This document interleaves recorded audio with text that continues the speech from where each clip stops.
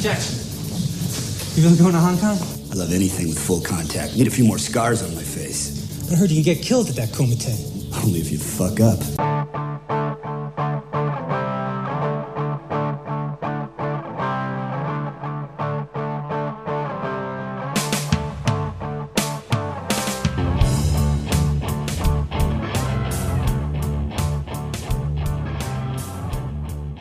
Episode 195 of GBW Podcast is on the air, I guess, whenever you're listening to this. My name is Chris, and with me, as always, is Josh. Hello. What's up? Nothing much. Nothing much. Well, there's been a lot of turmoil going on around, which we won't get into, but that's why I just had a giant piece of chocolate cake, so I'm hoping that my energy level spikes. A giant piece? How big of a piece? Well, not giant. Like, are we talking like a 6-year-old birthday party, giant piece of chocolate cake? No, it wasn't that giant. And it was like shitty cake, like that didn't really taste like chocolate. You know when you get chocolate cake and it doesn't really taste like chocolate, it just tastes like sweet. That's what it was. Okay. Well, anyway, I'm hoping it gives me some energy. Get some energy out because we've got like over 20 movies to talk about today. Yeah. But before we get that, I'm just would quickly like to do a RIP to Code Red's Bill Olson because he just recently left us. Say what you will about the guy. His company is one of the first boutique labels who really focused on bringing exploitation and obscure and B movies and stuff like that to us. Like movies like, Blackout, the 1978, Siege movie, and like Devil Times 5, Blue Monkey most recently, and, Blast Fighter, a movie you've enjoyed in the past, and things like that. I just wanted to bring him up because he was an important figurehead in boutique movie collecting, which, Josh and I are both well caught up in that quicksand, in that quagmire that is movie collecting. And I also just wanted to mention that his brother has set up a GoFundMe, which to help pay for a lot of the costs, which you can get to that through our Facebook discussion group if you want to donate. That's really all I got to add, unless you have anything else. No, I just think anyone who bought anything from Code Red and enjoyed it should donate. I mean, the guy's like, can't afford to bury his brother. Yeah. So I think, the least we can do is give him a few bucks to help with that. Yeah, it's an unfortunate thing, but if you guys can do a little bit, I'm sure it'll help. But I just want to throw that out there right off the bat before we dive into multiple movies. And let's start off with a movie, Josh, that I know you like, and a movie that I know I like. But I was feeling one day like, you know what?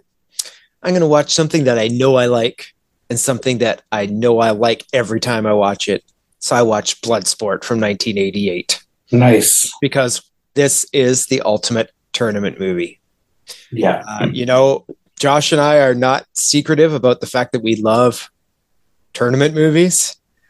This is the one where if you are unsure what a tournament movie is, and you want to know what the standards of a tournament movie is and how they should play out, Bloodsport has got you covered. So I'm not going to spend a lot of time on this one because I can't remember if you actually talked about it on the show or if... I did, yeah. Yeah, so I don't remember how long ago. We've talked about so many fucking movies on this thing that I sometimes forget, but I'm pretty sure you did. So I'm going to keep this short anyway. So released in 1988 by Cannon Films.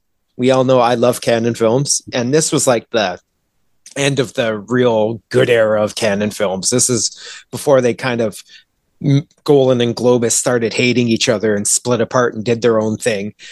Directed by Newt Arnold, which Josh talked about on one of his Mill Creek adventures for a little movie called Bloodthirst that he talked about, but also known as a big-time first assistant director on many Hollywood movies, The Godfather, Blade Runner, William Friedkin's Sorcerer, among other Friedkin movies. So, this guy's been around. He knows what he's doing. He only directed 3 movies in his entire career, and Bloodsport just happens to be one of them.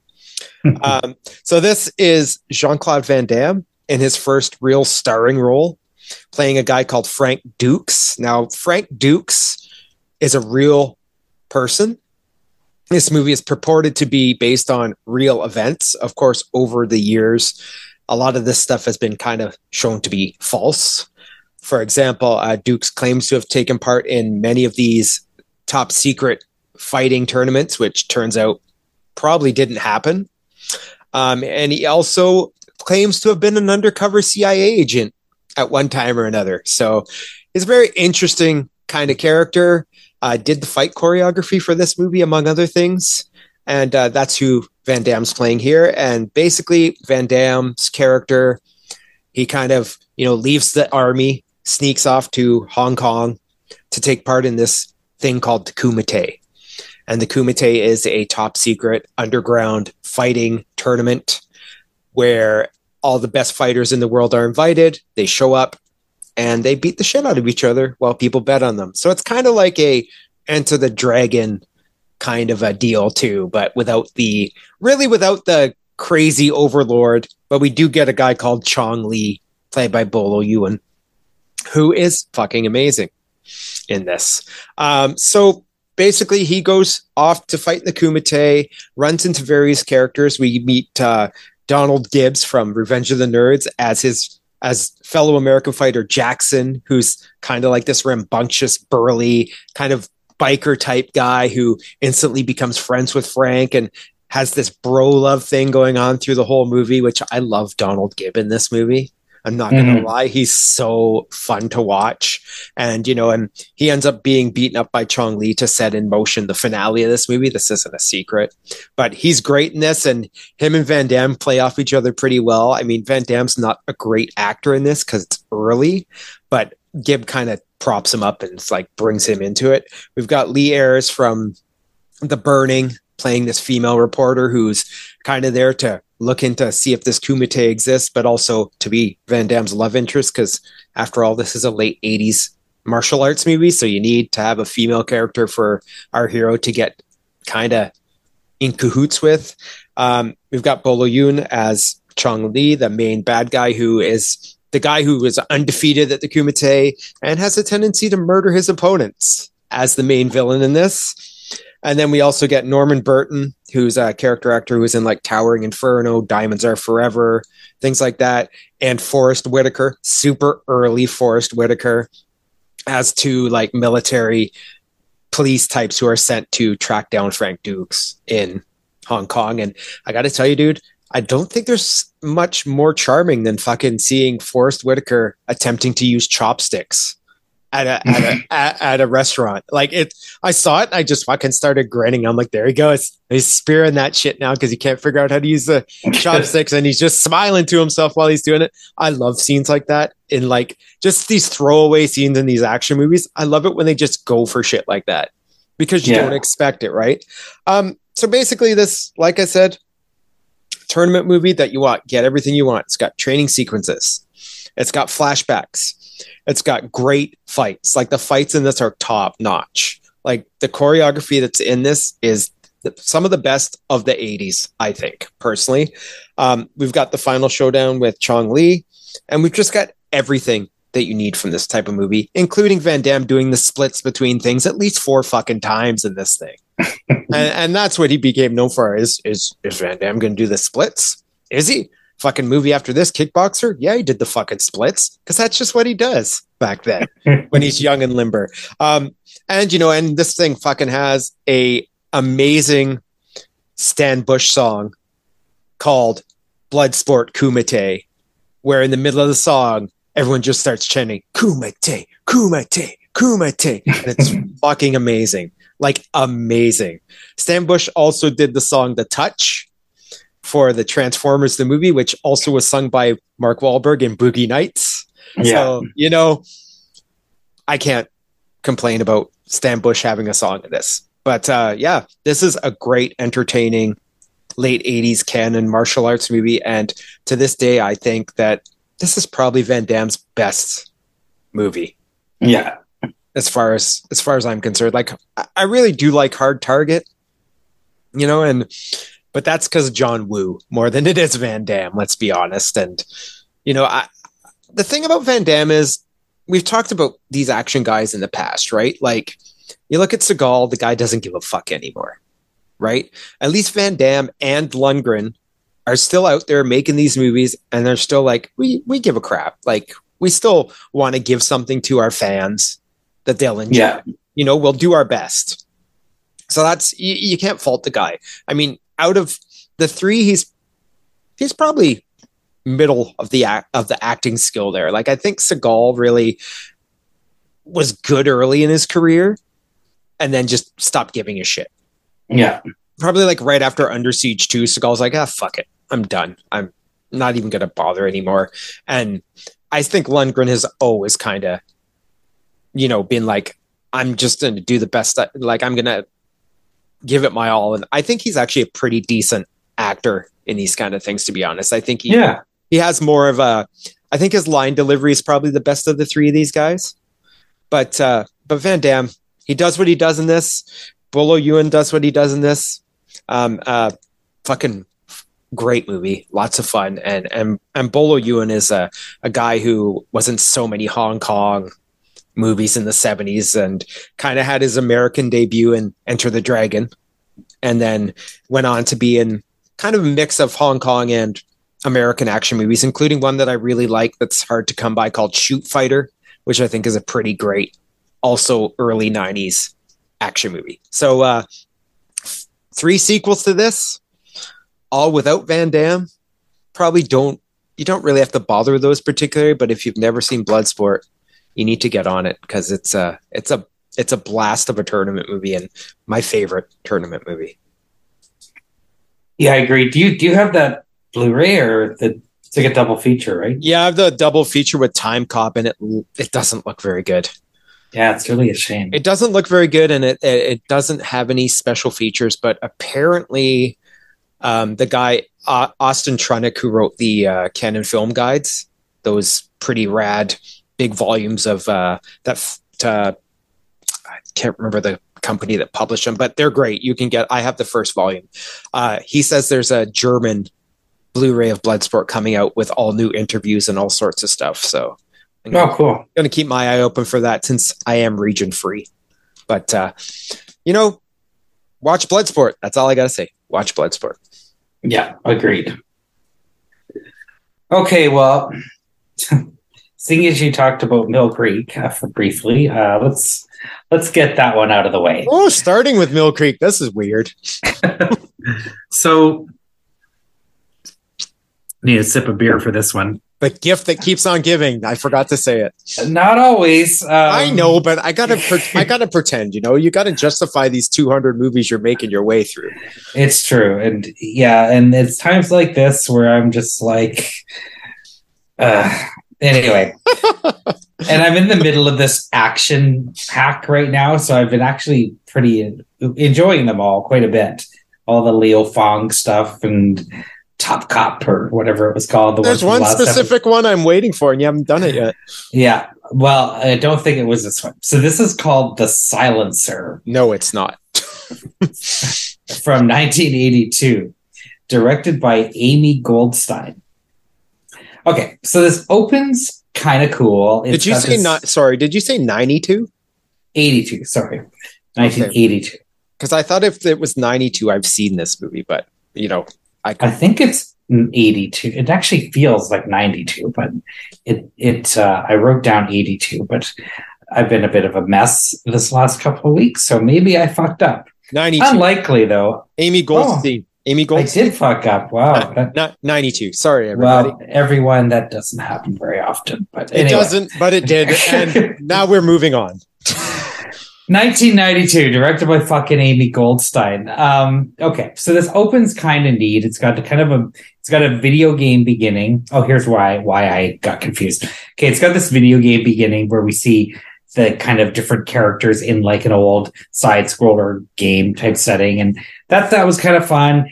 And then it's got a theme song that is kind of like a Bond theme ripoff, sung by Carol Pope from the Canadian band Rough Trade. Really? Yeah. And I've Carol Pope, if you you might know her.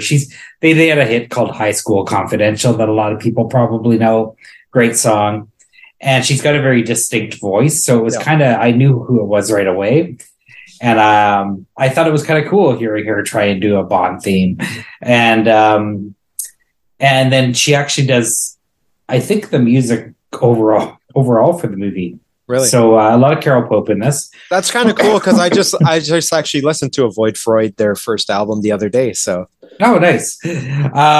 Okay, so then very quickly we also get introduced to character actor that's come up on the show before, Chris Mulkey. Okay. Playing like badass, which kind of like for a couple of episodes ago. Who was it? It was Greg Henry. Same idea. Where I'm like, I just don't really picture this actor as a badass. After seeing him in that All Night Long with Gene Hackman, neither do I. Yeah, right. Exactly. So what a terrible movie that was. Okay, so Chris Mulkey is like, he's kind of like this. He's kind of the villain, but he just keeps kind of popping up. So okay, I'll just try and go through the plot here. What I could make of it. So we've got this woman named Angel, played by Lynette Walden. She's been in a few things, not too much, but really, nice looking woman here. And she's kind of a hit woman. And I think what happens is to get her next job, she goes and plays this video game. And in the video game, when she's playing it, it tells her who her next target is. It's really kind of strange. And so like she'll start playing the game and then it will be like target Bob. And then it will be like, it will tell you like where Bob hangs out and what his weaknesses are. And then off she goes to off Bob. But then Chris Mulkey's kind of always lurking around in the background and he'll like then go over and look at the game as well and figure out where she's gone and then kind of like trail her like a stalker. And then there's all this voiceover from Chris Mulkey going, "You really like to play the game, don't you?" And shit like that. And it's really annoying. He talks about playing the game over and over and over again. And it turns out that he's, I think, like either her ex-boyfriend or her ex-boss, and he's stalking her. Anyway, we then have her kind of just going through the movie, doing different jobs. She meets a few different guys and like hooks up with the guys, one of whom is Paul Gannis from Crash and Burn. She has a brief nude scene, which is by far the high point of this movie. And it was definitely worth a watch for that. She's quite an attractive lady. There's also a scene where she dresses as a nun, kind of like, it kind of looks a bit like Ms. 45, which was kind of nice. But it's just her kind of doing these jobs and Mulkey stalking her and doing all this weird voiceover. What else? We get Morton Downey Jr. showing up. Now, if you don't know who this guy is, he was just like an obnoxious talk show host in the 90s, and this is before his show. And he like would go on and he was smoking all the time and just being unpolitically correct ass. And it kind of became, it was his shtick. So this is before that when he had a bit of an acting career. So we get to see him playing like one of the guys she has to go and kill. So if you ever want to see Morton Downey Jr. get killed with a strawberry, this is your movie. We get Anders Hove shows up. Anders Hove, if you're a Full Moon fan, you'll know him as Radu from the Subspecies movies. He shows up in kind of a funny scene where he's playing a movie director. So that was kind of fun. There's a not joke in this. I haven't heard a not joke in a while. What was that, Wayne's World that started not, or was it Bill and Ted? I think it was Wayne's World. I don't remember there being one in Bill and Ted. So I haven't heard a not joke in a while, so that was kind of fun. There's a scene where Walden says "no glove, no love," which I haven't heard since the 90s. So that was kind of cool. Every time everyone says that, I just think, do you remember that band MOD, Method of Destruction? Oh, yeah. I remember they had a song in the 90s that was "no glove, no love, young gum full of cum." Really? Yeah. MOD. MOD, yeah. Now there is a band where the guy is a fucking, oh my God. Billy Milano, the singer. Oh, you want to talk about political viewpoints? Holy shit. Anyway, that's beside the point. Is he a Trumper? I'm pretty positive he is, yeah. Yeah. Yeah, he's just one of those like anti-immigration, anti-this, anti-that, kind of like America chest thumping. Like even back in the early days of like MOD and SOD. Think about it. I mean, SOD had a song called "Speak English or Die." Yeah, right? they were. Yeah, yeah. So anyway, that's besides the point.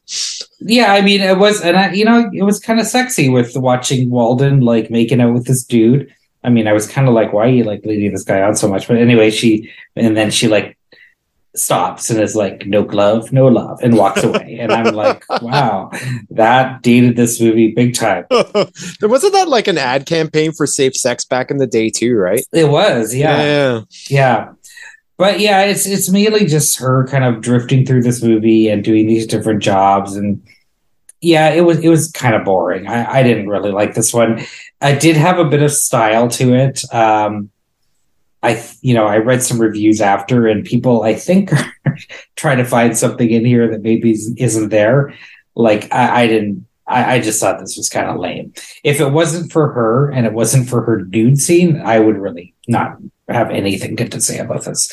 Like it had a few decent moments, like that nun scene, but overall, this was just kind of by the numbers, kind of boring, kind of like too many characters, and then they kept cutting to these video game things, and Mulkey was just like unnecessary, like and annoying. So I don't know. I mean, I guess if you're a huge fan of that guy and really want to see him in kind of, he's usually like a fourth or fifth build type of character. If you want to see him as kind of a co-lead, maybe this is your movie. But this is what I definitely could have done better things with 90 minutes. But I soldier on for you listeners as I make my way through this ridiculous 200 movie set. What number is this? I said it last time. I can't remember. Oh, 78. Oh, so you're not even halfway. Yeah, like it's starting to feel like if I was on a marathon, or like when you climb, like there's like a thing called the grouse grind here, and there's other like hikes like that. But when you're like climbing it, and then you're like tired, and you're only at the quarter mark, it's just like, oh my God. And that's kind of how I'm starting to feel right now. But there have been a few good ones in recent episodes, so I'll just hope that this was just a blip. I remember not minding this when I saw it on VHS, but I haven't. Oh, you've seen this? I haven't seen it since VHS, and I absolutely remember nothing about it. I just remember the VHS cover had like this sexy girl holding a gun, like fucking black leather or something. So that's probably why I rented it. Yeah, I mean, she does dress in some sexy outfits. She's got the topless scene. I mean, she's. I wish she was in more stuff. Let's just put it there. I mean, she was in stuff, but just not enough. I wish she was in more stuff. I would have followed her career a little more. But anyway, I'm that's the silencer. Well, maybe next episode's the one I'm waiting for. Maybe. You'll know it when you see it, Josh. I hope it's worth it, man. Yeah, but you'll know it when you see it. You'll know why. Okay, so let's talk about The Great White Hype from 1996. So this one is a boxing comedy that I've never seen. I was curious about it simply because it's stars Samuel L. Jackson, and it's co-written by Ron Shelton, who made Bull Durham, among other things. And Bull Durham's probably my favorite baseball movie. Probably my favorite baseball movie of all time. Maybe Pride of the Yankees is pretty close. But co-written by him with Tony Hendra. Tony Hendra is a guy who was a British comedian, mostly known for he did write a bunch of stuff, but he helped George Carlin finished his autobiography when George Carlin was just passed away. He finished that book off for him. He was also the manager in This Is Spinal Tap. He played the manager in that movie. So you'd know him if you saw him, but he co-wrote this too. So this opens in Las Vegas, and it's a title fight, and the champion's this guy called Reaper, played by Damon Wayans, and he has this over-the-top manager who's calls himself a reverend, and he's got wacky hats, and he's called Sultan, and he's played by Samuel L. Jackson. So they have this title fight. Reaper does his thing, wins the fight, but then after the match is over, all of Sultan's cronies and lackeys come up to him, is like, yeah, profits are really down. He's like, we're not really making any money right now. Like, for some reason, no one's really that interested in Reaper anymore, or no one really wants to watch him anymore. So, and meanwhile, the Wayans character is like, I want my $10 million. Like, you guys owe me $10 million for this fight. They're like, shit, we got to like keep this 10 million so we can, fund all this other stuff. So we got to try and figure out how to, trick him so we don't have to pay him by giving him these gifts or throwing him off to the side. And, and there's this like scene where he comes in to get his money, and it's this after party, and Wayans' character comes in, he's really upset, and it's this really funny moment where Sultan, the Jackson character, comes up to him and he keeps saying to him constantly, I love you, just to try and distract him, and it's pretty funny. It works pretty good. And then the Reverend decides that they need to get a great white hype, as the title says, so that they can like make oodles of cash, because people want to see a battle of the races, basically, is what he decides. He's like, people want to see a black guy versus a white guy. This is how we're going to make our money. So they're like, we're going to scour and find someone to fight the champion at a pay-per-view. And they find Terry Conklin, played by Peter Berg. Now, Peter Berg's a guy who was active for a little bit, but now is mostly known as a director. He did like Very Bad Things and other movies like that. And he's like the only guy who beat the champion when he was an amateur boxer. And he's now in this grunge band called Massive Head Wound. And it's funny because the first time we see him, they go to this grungy nightclub and he's playing a song on stage with his long hair and everything. And the song that they're performing is a song by a band called Local H, who I actually really like. So I was like, what the fuck? They're using a Local H song in this? And, and it just goes from there as the lead up to the final showdown, and the Reverend trying to make all this money and everyone being unhappy with what the Reverend's doing. And, and it just manages to irreverently capture the world of boxing and promoters, and it does it pretty good. I was amused at times during it. And it's basically a thinly veiled story about race and how anyone can be bought. Like, for example, one of the characters is this reporter played by Jeff Goldblum, who's like this, he's like this serious reporter who wants to get the scoop. And eventually he gets bought out by the Reverend because he's convinced to work for him because he's like waves dollar signs in front of his face, basically. So it's basically that story, but it's got a pretty good cast here. We've got like, Goldblum, like I said, we've got Jamie Foxx showing up, who's the manager of the number one contender, who's not given a title shot because the Reverend would rather make money than actually deal with the sport. You've got Corbin Burnson and Cheech Marin showing up as kind of the Reverend's, some of his lackeys.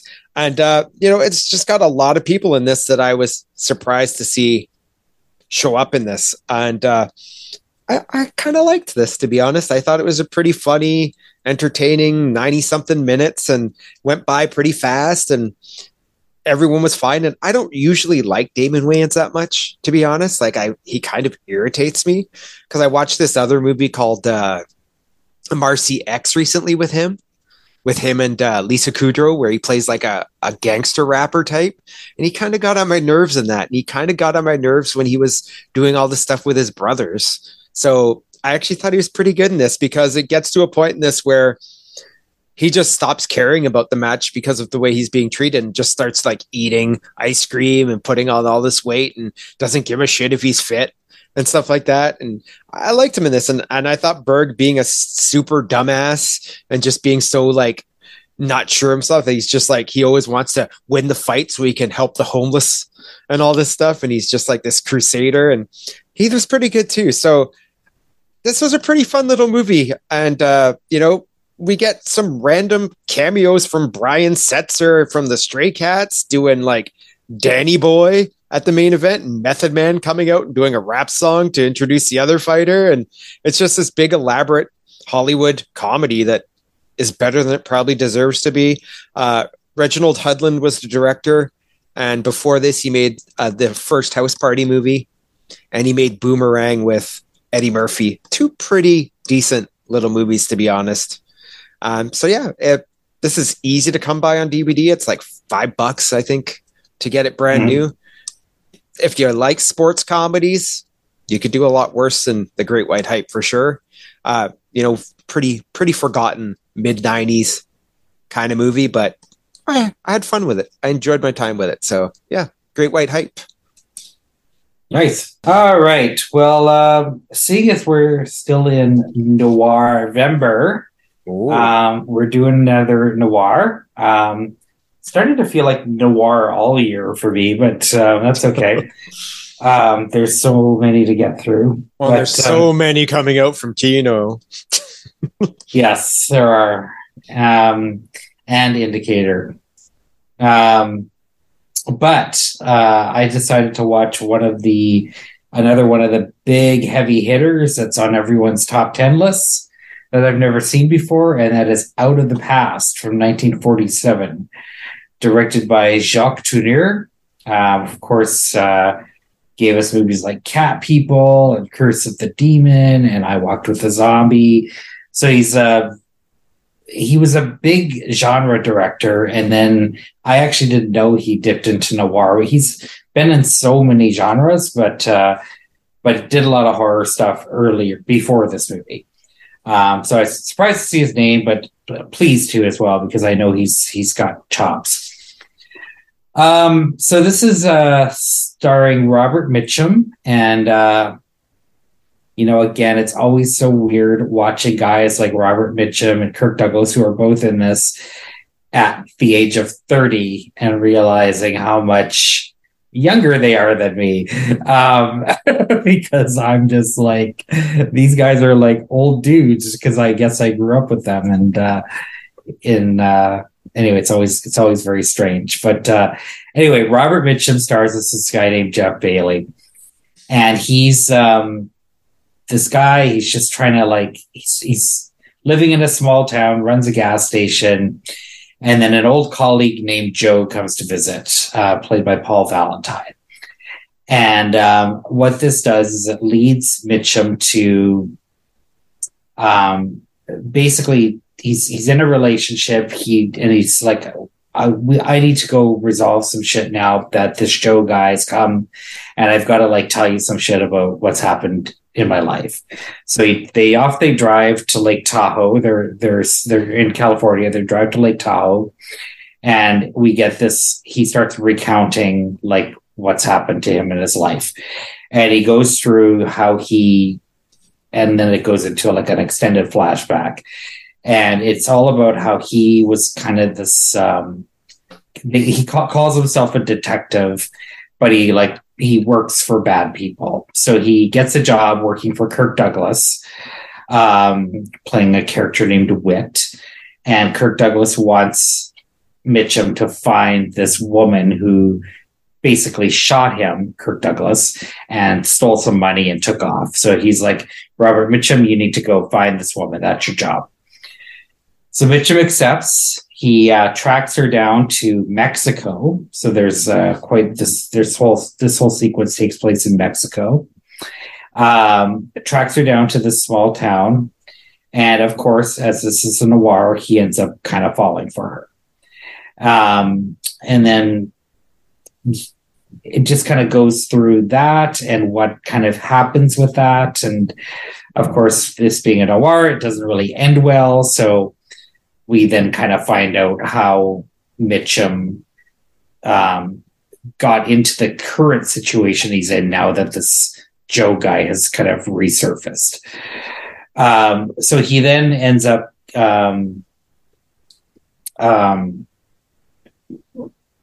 getting onto some other kind of adventures, working with Kirk Douglas again, and then just kind of this stuff from what happened in Mexico keeps resurfacing. And I'm going to kind of leave it there because it's a pretty intricate plot, and I don't want to like ruin it for people. This was written by a guy named Daniel Mainwaring, who, and it was based on his novel, but Mainwaring also is responsible for giving us Invasion of the Body Snatchers, which is, in my opinion, one of the best sci-fi movies of the classic era. We get a number of other actors showing up, like Rhonda Fleming plays a woman named Mita. She was in The Spiral Staircase. Richard Webb plays a lovelorn guy who wants Mitchum's current girl. And Richard Webb, I know you've just watched the movie. Actually, I just watched the movie as well that you would liked quite a bit with him. He played the sheriff in Beware the Blob later in his career. Virginia Hudson also stars in this as Anne, who's Mitchum's current woman, and she was actually the one who really stood out for me more so than Jane Greer, who played the Kathy, the woman from Mexico. I get Greer had a kind of a meatier part in this, but I really liked Hudson's portrayal of this character who was with this guy who had this shady past, and how she kind of wanted to deal with that and still wanted to be with him. I thought she was pretty fantastic, and I actually wish she was in more stuff. This is like one of these movies where, one of the big things about noir is the dialogue, and people talk about it all the time. And a lot of the movies I've talked about that hasn't really stood out, this is one where it totally stands out. Mitchum is so fucking cool in this movie. And just the lines he spews that's come out of his mouth are just, it feels like every line's kind of a classic. Along with Jane Greer. I mean, she has some great lines as well. So the dialogue in this is spot on and really, really enjoyable to watch these people. I really like seeing how everything played out. Douglas was a pretty great villain. He can be a really good asshole when he wants to be. I've seen Kirk Douglas do this a number of times. There was that one movie, it's based around Hollywood, where he's also really good as this kind of asshole guy. So a lot of us just know Kirk Douglas as kind of a hero or a Spartacus, but he can kind of do it all. And this was like, I think, his first real big role. This was his third movie that he ever made, and he knocked it out of the park. So really, really great from that perspective as well. So this one, unlike a movie like Murder My Sweet, where I didn't quite get it, like this one, I totally understand like why this has a place where it is. It's not a typical noir again. Like they're not just all, dark shadows on the streets and stuff. They get out of the city at times. With these Lake Tahoe scenes, it goes to Mexico, it goes to San Francisco. It's got multiple different locations, and there's a small town in California as well. So it is a bit different, and I do like how some of these kind of break the mold. And very enjoyable one. This is from Warner. It's in my Warner, one of my Warner Noir box sets, the very first one actually.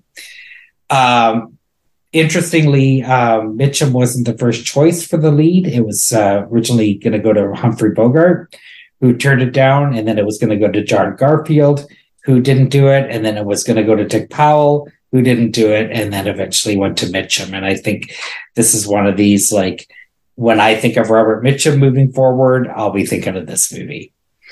It was remade in the 80s as Against All Odds, which I did not know. Oh, really? Huh. Yeah, and Jane Greer and Paul Valentine both appear in that movie. So I'm interested to see that now, because I always thought of Against All Odds as a stupid thriller romance thing with a shitty Phil Collins song. Yeah. It's a remake of Out of the Past. All I ever picture of that is just the whole Jeff Bridges making out with the girl and take a look at me now. Yeah. So, but Jeff Bridges, I love him, but I just can't see him doing a Robert Mitchum character. Although I can see James Woods playing the Kirk Douglas character for sure. But I think I don't think let's just say I don't think the remake's going to come close to this one. But yeah, check it out if you're a noir fan and you haven't seen Out of the Past. Yeah, it's definitely worth it definitely lives up to the reputation. I have a Region 2 DVD of this movie that I haven't watched. So and I really, after Night of the Hunter, I'm just like, Robert Mitchum was kind of a badass in the 50s and 40s. It looks. Oh like. Yeah, and he was getting arrested for like a pot and stuff. And like he was kind of a badass back then. So, and what was it? Was he the one who was in that Thunder Run too? The Thunder Road or Thunder Run, Thunder Road, the moonshining movie. Yeah, I gotta see that one too because he was pretty badass back then. He really was. Because you don't. I just I picture him in like the late 70s playing like politicians and stuff like that when he was like a little bit older too, and you just don't realize how cool he was. Yeah, he was really fucking cool until you watch stuff like that. So yeah, cool. I should check that one out too. You're giving me too many fucking noir movies that I don't have enough time to watch, Josh. Yeah, I'm gonna do a ranked list actually, just to help people because there's been some stinkers too. So, but I mean, yeah, some of these definitely. Well, with this one and the one you talked about last time, the Witness. What's it called? Witness to Execution or something like that you talked about last episode. Oh yeah. I know the one. Yeah, I mean that sounded really good too. Witness to Murder. Witness to Murder. That's it. That's that was a good one.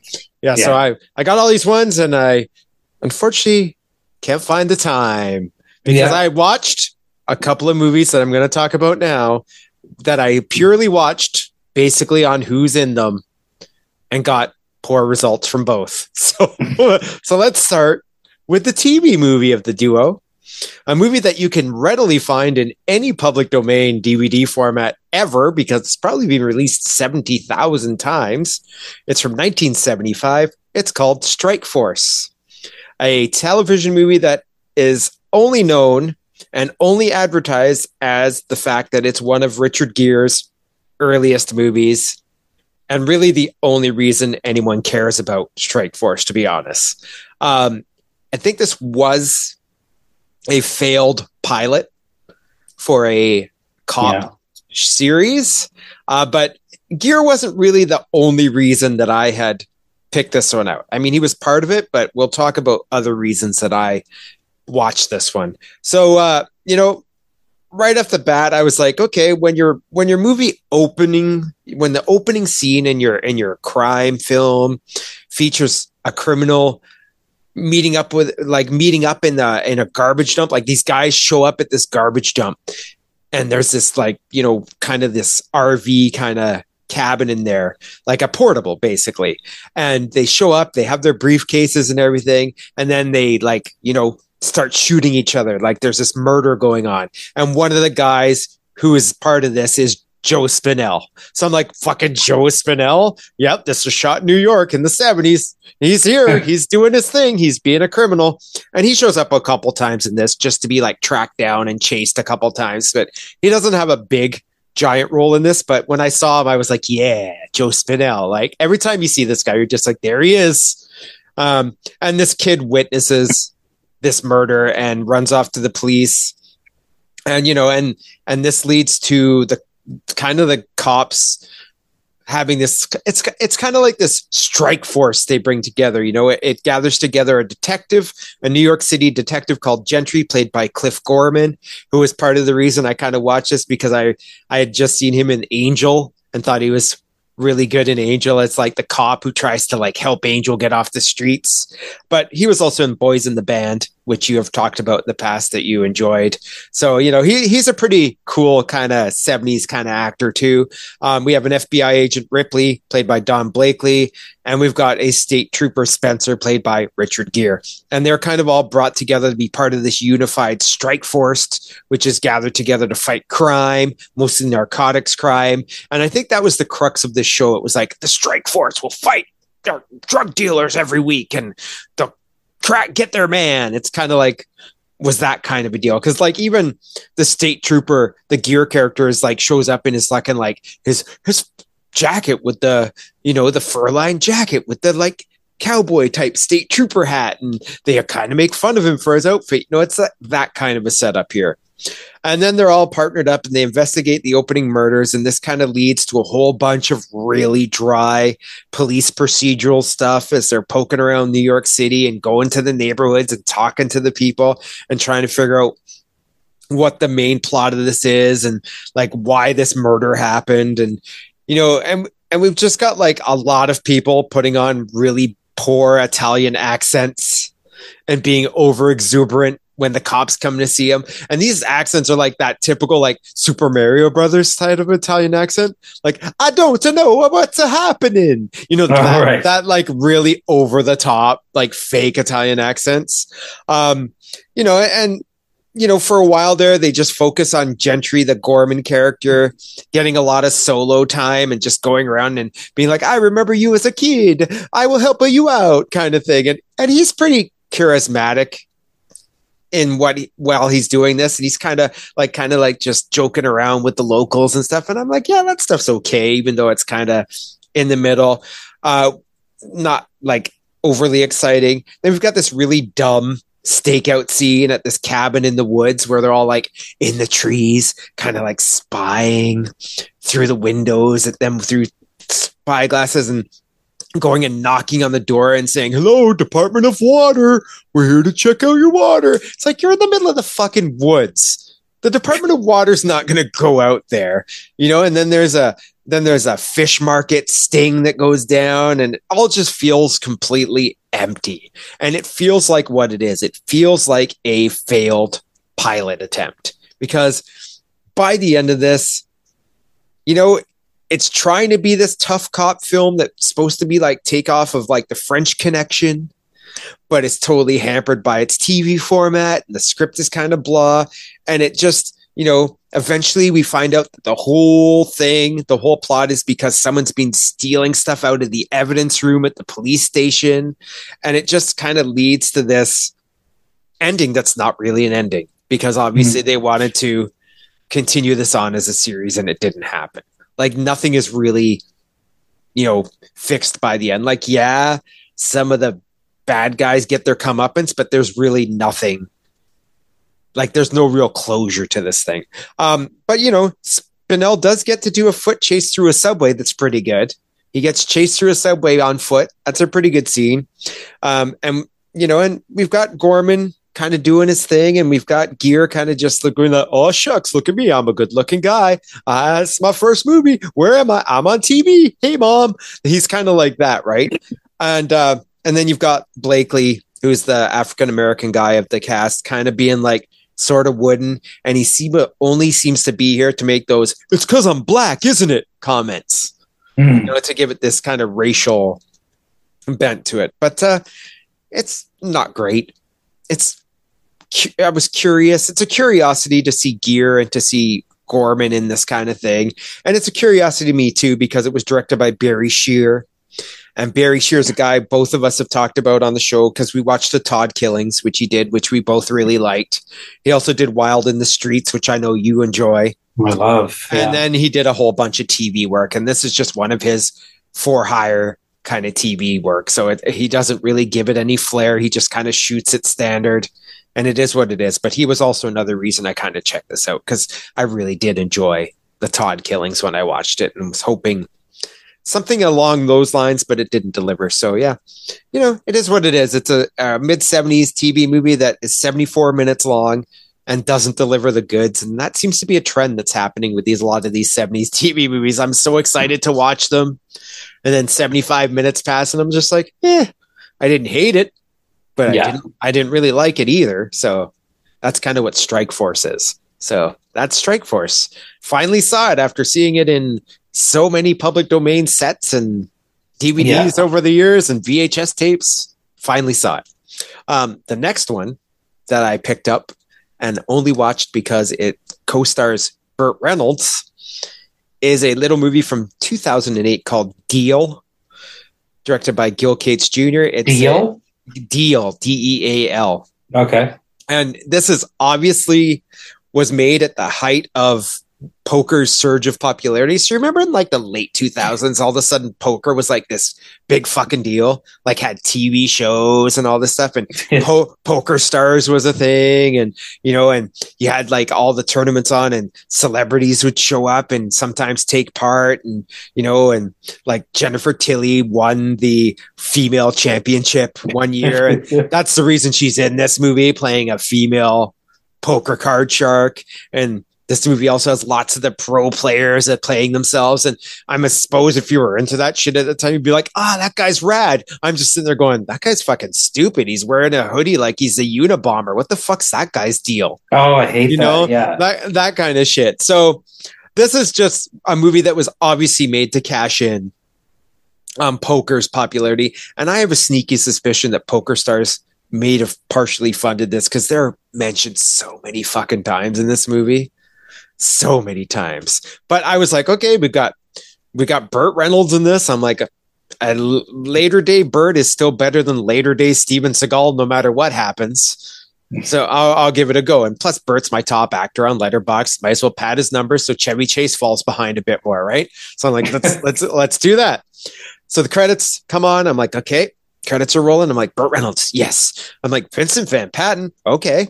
I'm like, Jennifer Tilly, okay. And Charles Durning. I'm like, hey, that's not a bad little cast for this low budget kind of poker movie. Whatever.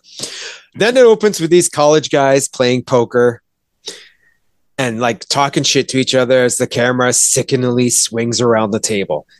And I fucking hate these shots because they're so overdone and they just make me ill. It's basically just a round poker table, everyone talking shit, and the camera's just going in a circle around them. Oh, yeah. And I don't like those kind of shots. Very rarely do I like those shots. I just find them to be overdone and kind of like an attempt by the director to give his movie style right off the bat that generally doesn't work.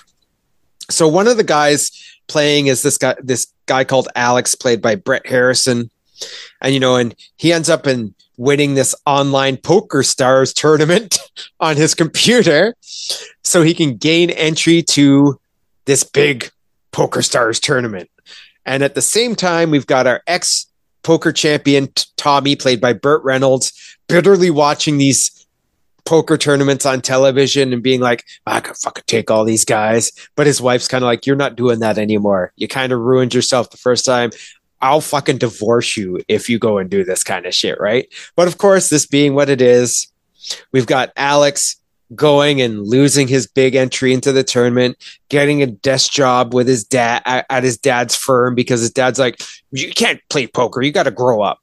And of course, crossing paths with Tommy at some low budget casino, and they kind of hook up so Tommy can kind of be his mentor and train him how to become a true poker champion, leading to them kind of traveling across country to get into tournaments. Like they go to Vegas and go to win a tournament. They go to New Orleans to enter a tournament. And then it kind of leads to your expected, look out. Tommy's decided he's going to start playing again. And there's going to be a big showdown between mentor and his trainee at the end of the movie. I wonder what's going to happen. You know, it's just this formulaic kind of boring plot going on through this whole thing. And, you know, and dude, I don't know about you, but I find it really hard to get excited by watching people play fucking cards. No, I'm just like, I'm not excited. It's like, what's going to happen on the flop? I'm like, who fucking cares? I'm like, you're not even showing me anything. The only movie I think that had card playing in it that actually works okay is Rounders with Matt Damon and Ben Affleck. No. I think that one stages the poker stuff okay. It's not the greatest movie, but at least the poker's hands are okay. But I'm just like, I don't care. I don't want to watch people playing cards. It's not exciting to me. No matter how many fucking bells and whistles you try and throw in by having all these like quick camera cuts and everything, I don't care. No. That'd be like me going over to someone's house and watching like a bunch of old people play bridge. It's just not exciting. It just No, it's like watching golf or bowling or something. Yeah, I don't get it. Like darts. Like why? Like I really don't understand, and it's really hard to get excited by these guys playing poker. I'm like, ooh, the stakes are like $2 million. And here's another thing: it's like this Alex kid never seems to get excited about the pots being this big amounts of money because he's from a rich family. So I'm like, if he was like a kid who was like, from the streets, and he's going and like, oh, the prize in this tournament's $300,000. Look at that. Maybe that would make your character more relatable. Yeah. But because he's already from a rich family, I'm like, I don't fucking care about this kid. Yeah. Oh, cool, you're good at poker online. Big fucking deal. Like, yeah. I mean, nowadays, I guess the equivalent of this would be a movie about some fucking guy who plays Call of Duty and is really good at Call of Duty. But then there's this guy who played Call of Duty old school who knows how to train him, how to fucking win these Twitch tournaments or whatever the fuck they do nowadays. It'd be kind of like that kind of stuff. So, lots of poker themed songs on the soundtrack, lots of really bland drama, fucking Shannon Elizabeth showing up just to be the love interest to Alex, even having a little scene where they play air hockey with against each other and like laugh about playing air hockey with each other and stuff like that. And the whole thing's just kind of boring and dull and not exciting. And, and it's formula and it's a cash in, and it feels like a cash in because there's so many mentions of just, playing against these pros and all this handheld looking footage that they kind of like, oh, we stormed this Poker Stars tournament and took our handheld camera with us, just that kind of stuff going down. The fact that Charles Durning is in this for less than 2 minutes, basically. He's playing like Alex's grandfather or something along those lines, or one of Tommy's like cohorts. I don't even know because he was in it so little that I didn't really pay attention. And then you've got like Vincent Van Patten playing his fucking self as a commentator to the Poker Stars tournament. Oh my God, really? And I'm just like, what the fuck is going on? Like, why is he here? Maybe he did it in real life. I didn't look into it, but I thought it was a really weird decision. And then Jennifer Tilly just playing a mean female poker player. And I'm like, just so many wasted actors who I actually like doing nothing. Yeah. And that's the thing. Like, it's got to say something when Reynolds is probably the best thing here because he's not great, but he's not nearly as sad sack as he would be in these bad comedies he was making around this time. Like Cloud Nine, that volleyball comedy. Well, I was going to say, at least he had the good sense to make a beach volleyball movie after. Well, but I know, but around this time. But he wasn't that good in that beach volleyball movie. Oh no, he was just collecting a paycheck. Yeah, exactly. And like that not another movie that he did with Chevy Chase, which was like a fucking dumpster fire. Yeah. At least here he seems to be like trying a little bit. Whereas in those movies he was like, paycheck, please. He pulled a Cameron Mitchell with those movies. Yeah. Paycheck, please. But at least in this, he's kind of like, in it. He's kind of mildly invested in it. It felt like. So this is not great. Kind of boring. And, Gil Cates Jr. went on to make another movie about a guy addicted to gambling. So I think he's got a theme going on. Right. But I ain't going to go and seek him out. I mean, this was like one that I bought at like a pawn shop for like $1.50 just because Burt Reynolds was in it. So now I can at least on my letterbox be like, look, another Burt Reynolds movie I've watched. Ho ho. But it's one of those ones that people are like, I think only like 400 people maximum have logged this on that site. So it's like way down on the list of his titles. Yeah, it's like way down near the bottom. But hey, I'll watch anything Burt's in. That's become quite apparent. And I watched Deal and, I didn't hate it, but I also was just kind of like, this is kind of lame. So there you go. 2 movies that I watched for casting reasons and stuff that both kind of were disappointments. That's Strike Force and Deal as a non-double feature you should check out. You shouldn't check out is what I meant to say. I'll check out Strike Force because I got to get good old Joe up to the top of my letterbox list. Well, you'll check it out because it's in the bag.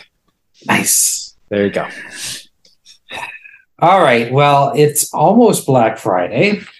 Yep. So I decided to watch the Vinegar Syndrome title that has been sitting there with a slipcover version, still well over 1,000, and it's been just sitting there, sale after sale after sale, Okay. sitting there. And of course, I had bought it. So I'm like, why is this movie just sitting there? Like, why is this not selling out? Because, Vinegar Syndrome titles tend to sell out, but this one is like a few years old and it's still like got shit tons. So I decided to check it out. So this is called The 11th Commandment from 1986. I have no idea what this is. Okay. Directed by Paul Leader. I do know that name, though.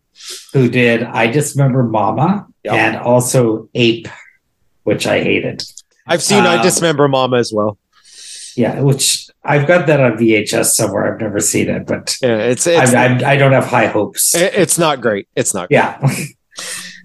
Okay, so this has got like a fucking priest on the cover, and I'm just like, fuck me. Why am I an idiot to buy? Well, I better buy it slipcover.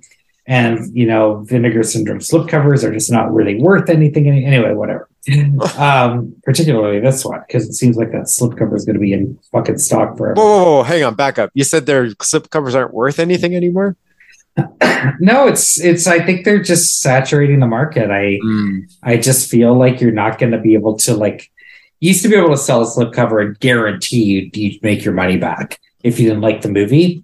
I don't feel like it's like that. Oh man, fuck that. That doesn't bode well for my Pandemonium slipcover then. No, you had your chance, man, but I think that ship has sailed. Okay, now they're going to be starting to put out new slipcovers. So I don't know that. We'll see after the sale, but it sounds like they're putting out different slipcovers now for movies that already have had slipcovers. Yeah, they did that they did that with Nightmare Sisters last time, I think. No, it was just that one never had a slipcover. Okay. But now it's like they're going to put out a new slipcover, even though the movie had already had one that sold out. Can I just say I fucking don't understand slipcovers? I really don't. They do a good job on their slipcovers, Vinegar Syndrome. They do. They look really nice. But I just don't understand the collector mentality around slipcovers. I'm not buying a fucking movie for a slipcover. I'm buying a movie for the movie. That's totally. But it will get me. It will get me to buy it probably quicker, just because I'm going to buy it anyway. I might as well get it with the slipcover, right? But anyway, I wouldn't pay top dollar once it's sold out just to get the slipcover. Okay. Anyway, and I'm subscribers, so it doesn't matter. Okay, so this is so it's got the priest on the cover, and I'm like, fuck me with the chainsaw. It's got a fucking priest on the cover, but whatever. I decided to go with it. Fuck me gently. It's fuck me gently with a chainsaw. Yeah, fuck me gently. If you're gonna quote Heather's, at least get it right. Shit. Okay, so we have this guy who thinks he's a priest, actually. Oh, this actually has a Heather's connection. Isn't that funny? Oh. Okay, so this guy who thinks he's a priest, he's in a psychiatric ward, even fucking better, named Robert, played by Bernard White. And he's in a psych ward, and it turns out his evil uncle had put him in the psych ward, and then that's why he's there. Anyway, Robert is kind of mistreated in the psych ward by this evil weightlifting nurse. And then... whoa. Weightlifting nurse, huh? There's a scene of her on the phone or something, and she's sitting there doing weights. I thought it was weird, a weird choice. You had my attention for a minute there. No, she's not like a bodybuilder. She was just lifting weights. That'd be fucking rad if it was like John Michael Thor and like drag playing the nurse. No drag, please. Okay, so Robert. Anyway, he's supposed to be the character we're sympathizing with because he's, in the psych ward that his evil uncle put him in. Anyway, he busts out of the psych ward and he wants revenge on his uncle. And his uncle's played by Dick Sargent, who most people, probably no one knows anymore, but I know him as he was the second Darren on Bewitched. So when they replaced Darren on that show, he was the second one. So I do remember Dick Sargent from when I was a kid watching Bewitched in the afternoon. Okay, so and he's like this, like, you know, evil businessman, blah blah blah, and he's got this wife played by Marilyn Hassett from another shitty movie called Massive Retaliation. And she's like she's dressed in a negligee all the time. She's fucking some guy on the side. So Dick Sargent's not really in a happy marriage or whatever. But Bernard White is like hell-bent on revenge. But along the way, he like wants to see his cousin, this little girl named Deborah, played by Lauren Woodland, who was on the Alien Nation TV series. And one of those ones where you see this cute little girl in this movie, and then you like look her up on IMDb, and she's like fucking hella hot now, and it's really awkward. Anyway, so he then spends a bunch of time hanging out with Deborah. They go to the beach, and he kind of kidnaps her, but kind of she trusts him and likes him, and you know, he says that he got permission, and they spend the day together. They go to the beach. Then he takes her down to like Skid Row in LA, where they can go to a soup kitchen and she can serve soup to the homeless people, which in another really weird scene. And they do a few other things, and then they eventually go back to the house where Dick Sargent lives, and they play in the basement, and they're playing like some sort of like acting game or something. And then Bernard White goes to get his revenge. We've also got some other actors showing up. We've got Greg Mullavey, who is the Mary Hartman's husband on Mary Hartman. This guy named Thomas Ryan playing a cop. And it's just a lot of like it's just a lot of scenes of Robert and the little girl. And I actually quite like those scenes, to be honest with you. The problem is that like whenever whenever someone's kind of onto him or like is kind of in the way, he just fucking stabs them in the stomach and kills them. And he stabs everyone in the stomach. That's his thing, stomach stab. And I was kind of losing like sympathy for this guy, because I'm supposed to like this guy, but he's like just stabbing random people. like there's a scene where they go to a hotel, and he's got he's hanging out with the little girl in the hotel, and this woman in the other room like starts coming on to him and like wants to fuck him basically. And she's played by Jennifer Rhodes, who was Veronica's mom in Heathers. And he fucking stabs her. And I'm just like, well, why did he stab her? She didn't do anything. She was just trying to fuck him. But he stabbed her. And then like another scene where when he's at Dick Sargent's house, he fucking stabs the butler. And he's like, oops, what were you doing here? I didn't mean to stab you. But he stabbed him in the stomach. And the butler falls dead. He stabs the chauffeur in the stomach, kills him, stabs someone in the hospital. Like every fucking stomach stabbing.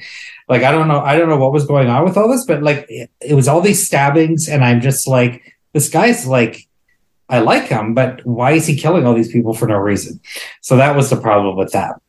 And then overall, I mean, it's kind of trying to be a thriller. It's trying a little bit to be a slasher, but not really, because it's not like he's going around stalking people and offing them. He's just trying to get revenge and just sort of stabbing people in the process. But it wasn't as bad as I thought. I mean, I was watching it going, of all the fucking shit Vinegar Syndrome's put out, I'm kind of surprised that this one is the one that's like the most, probably the worst seller in their history, at least judging by like how quickly it's going. I thought it was okay. So if you're a completist and you've been kind of holding off on this one's okay. It's not great, but it's okay. And I did like Robert's performance, and I liked that little girl quite a bit. I thought she actually was a really good child actor, and I don't really like child actors that much. So she was kind of good. But yeah, overall, if you're curious, I'd say it's worth a look. Pick it up while that slipcover is still available at the Black Friday sale, but it's not going to change your life, that's for sure. So that's the 11th Commandment. If you've ever been wondering what that movie is, that's what it is. Help the move units. They need it. Okay, so it's time to talk about Monica Valor. In fact, we're going to talk about Meet Monica Valor from 2010, which is a quirky kind of comedy put out by Anchor Bay, which opens up with a pretty fun credit sequence where it's mock XXX posters starring a adult film actress called Monica Valor. And then we're introduced to this kid called Toby, played by Dustin Ingram, who's this nerdy teenager who kind of works for his grandfather, his bitter grandfather, played by Brian Dennehy. They own a hot dog truck, and he kind of sells the hot dogs. And he's the one who's obsessed with the porn actress of the title, this Monica Valor. And, he's like got a scrapbook about her, and he's got posters of her on as well. And he's like hunting down all of her rare kind of VHS tapes of her movies. And he gets one in the mail, which is like this Star Wars parody, which they show scenes of in the movie. And it's kind of funny because it's like, instead of the stormtroopers, they're big like penises that shoot laser guns at her and stuff like that. It's kind of amusing. It's kind of like on the level of maybe Flesh Gordon for that kind of stuff. And then he finds out that Monica Valor, who he hasn't been able to track down, is making her first appearance forever at a strip club a couple states over. So he decides he's going to head off to see this former XXX actress that he had a crush on, to see her, as well as try and sell the hot dog truck to a guy who is interested, who's around that area as well, because he's graduated from high school and he's like, I don't have anything to do.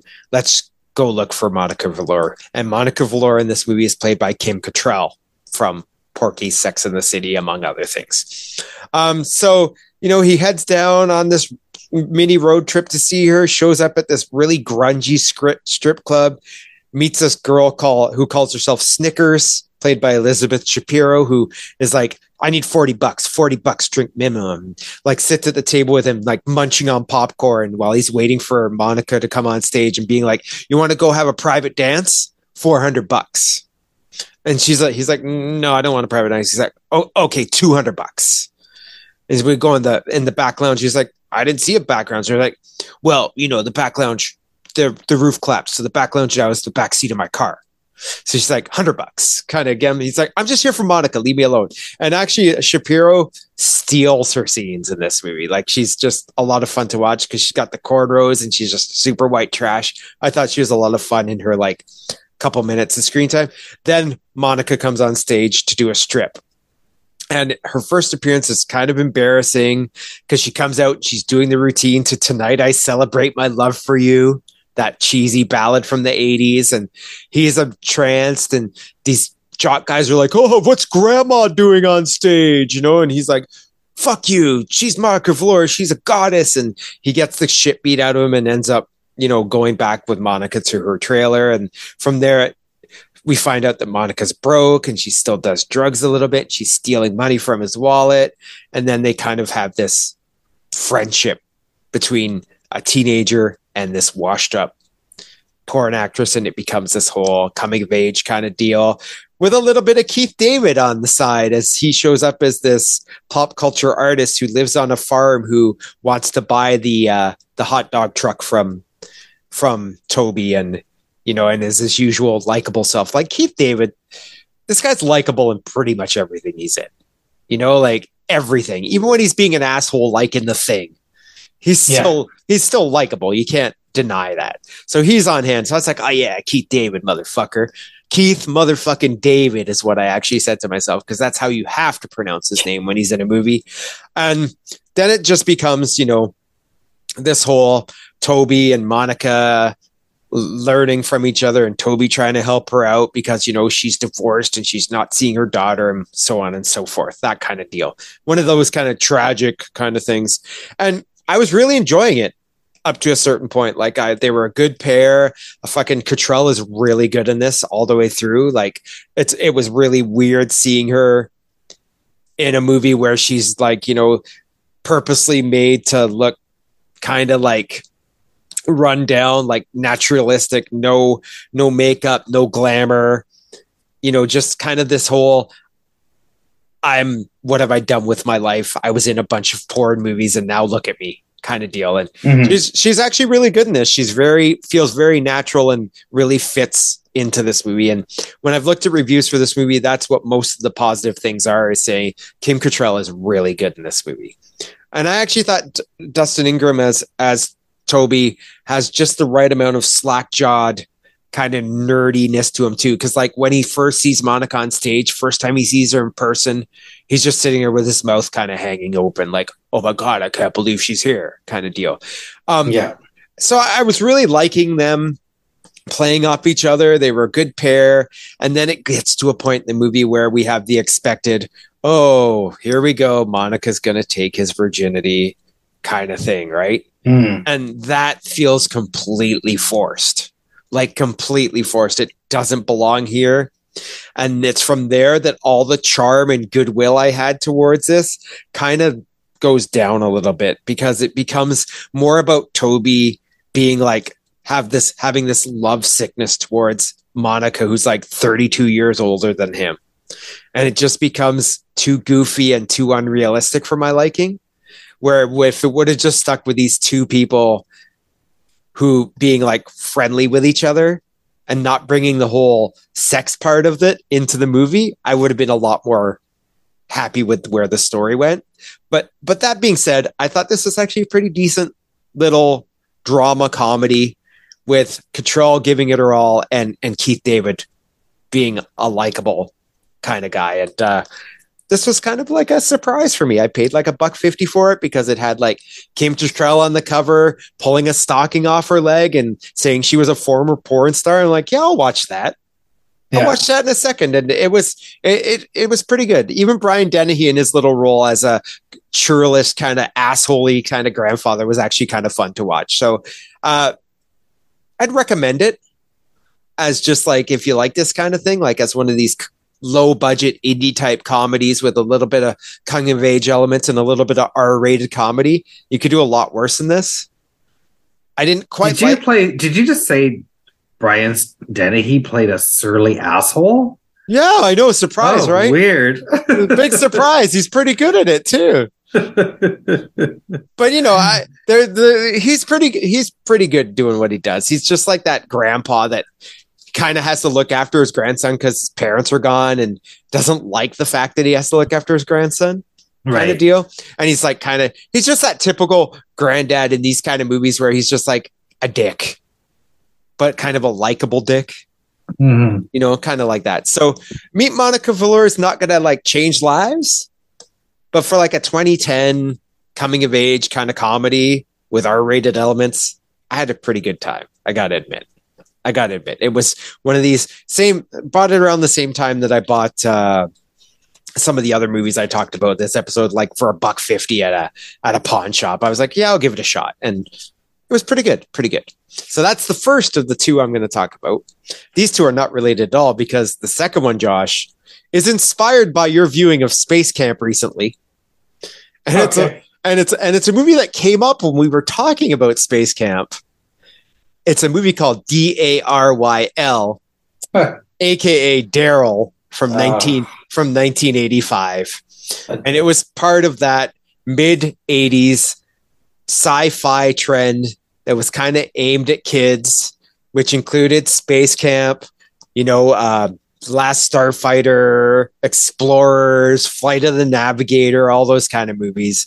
And this is directed by Simon Windsor, who's an Australian director who actually, surprisingly, I was surprised he made this because I forgot, because this is a guy who made like Harley Davidson and Marlboro Man, which is a movie I think gets shit on a bit too much because I actually kind of like that movie. I think it's a lot of fun. He also did a movie called Harlequin, which is kind of like this supernatural magician type horror movie, also known as Dark Forces. That's actually a pretty decent little early 80s horror movie. And he did those two Tom Selleck Westerns that you talked about on the show that you enjoyed. Crossfire Trail and Monty Walsh that you enjoyed. Yeah. He directed both of those too. So this guy knows what he's doing.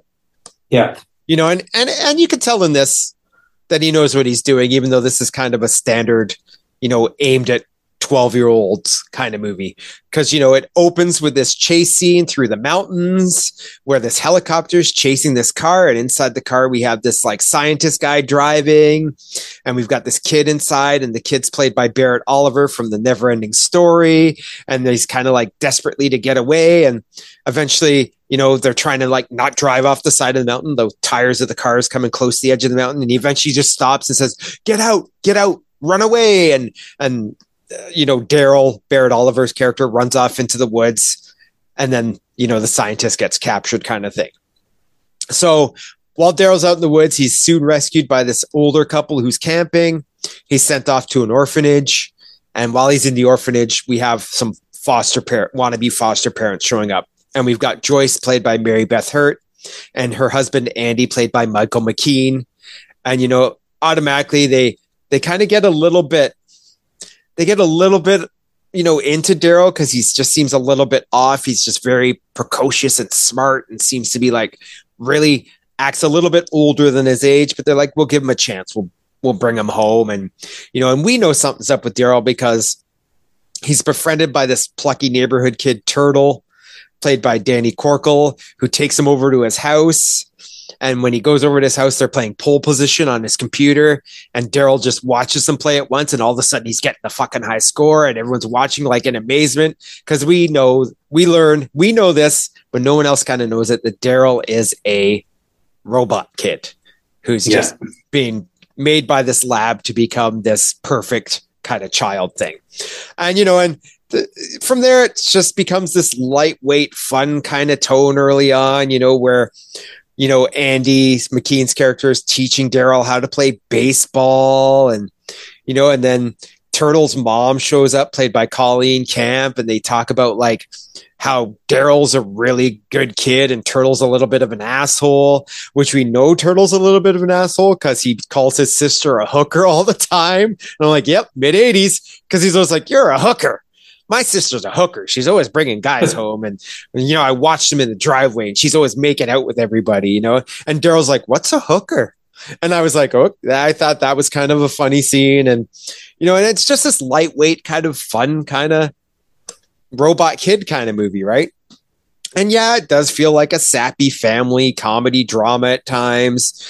But then Daryl's real parents, which I'm using in quotes, show up about 40 minutes in, and it turns out they're just scientists from the lab that Daryl was taken away from. And from there, we learned that Daryl stands for Data Analyzing Robot Youth Life Form. What a fucking mouthful that is. Yeah. And I actually started to lose a little bit of interest in the movie, because Daryl's taken back to the lab, and they're like, what have you learned when you were out in the wilderness? And then, he's like, well, I learned about American families and how they operate and everything. And then the foster parents get to come and visit him in the lab, and they find out Daryl's a robot. They're shocked, and Turtle gets to come and see his friend, robot Daryl, and he steals every fucking scene he's in because he's super sarcastic and everything. And then it just leads to, Daryl again escaping and being chased, leading to a finale where Daryl fucking steals a friggin' jet plane and learns to fly it instantaneously. Oh, wow. Okay. Kind of goes that part. Kind of like goes fucking Top Gun on it. And there's a scene before that where there's this car pursuit going on, and Daryl takes the wheel of the car and fucking goes up on two wheels and fucking drives down the middle of the freeway, fucking two-wheeling it like he's a fucking boss down the middle of the freeway, while other cars are fucking like slamming into each other and flying through the air. I'm like, yep, this is how Simon Windsor earned his paycheck, is staging these kind of ridiculous action scenes. But actually kind of like this. It was okay. It's like a solid 3 out of 5 kind of sci-fi mid-80s movie. I bought the fucking the Region 2 Blu-ray of this for like $10, and I'll probably hold on to it because, Michael McKean's a lot of fun as the dad. I thought Barrett Oliver's okay as Daryl. Like, I didn't really like him in Neverending Story that much, to be honest, and he wasn't in a lot of stuff. And Corkle as fucking Turtle is great. He's, like I said, he's stealing scenes. He's super sarcastic. He's kind of like another Billy Jacoby of this movie. I love Billy Jacoby.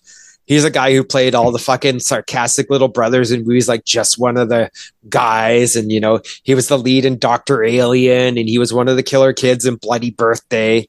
I like him. He was a lot of fun to watch back in the 80s. And that's kind of what Corkle is in this, is that kind of thing. And we also have Joseph Sumner showing up as the main scientist. And this is a guy who was in Close Encounters of the Third Kind and Witness. So he's a very familiar character actor showing up, and he's pretty good too.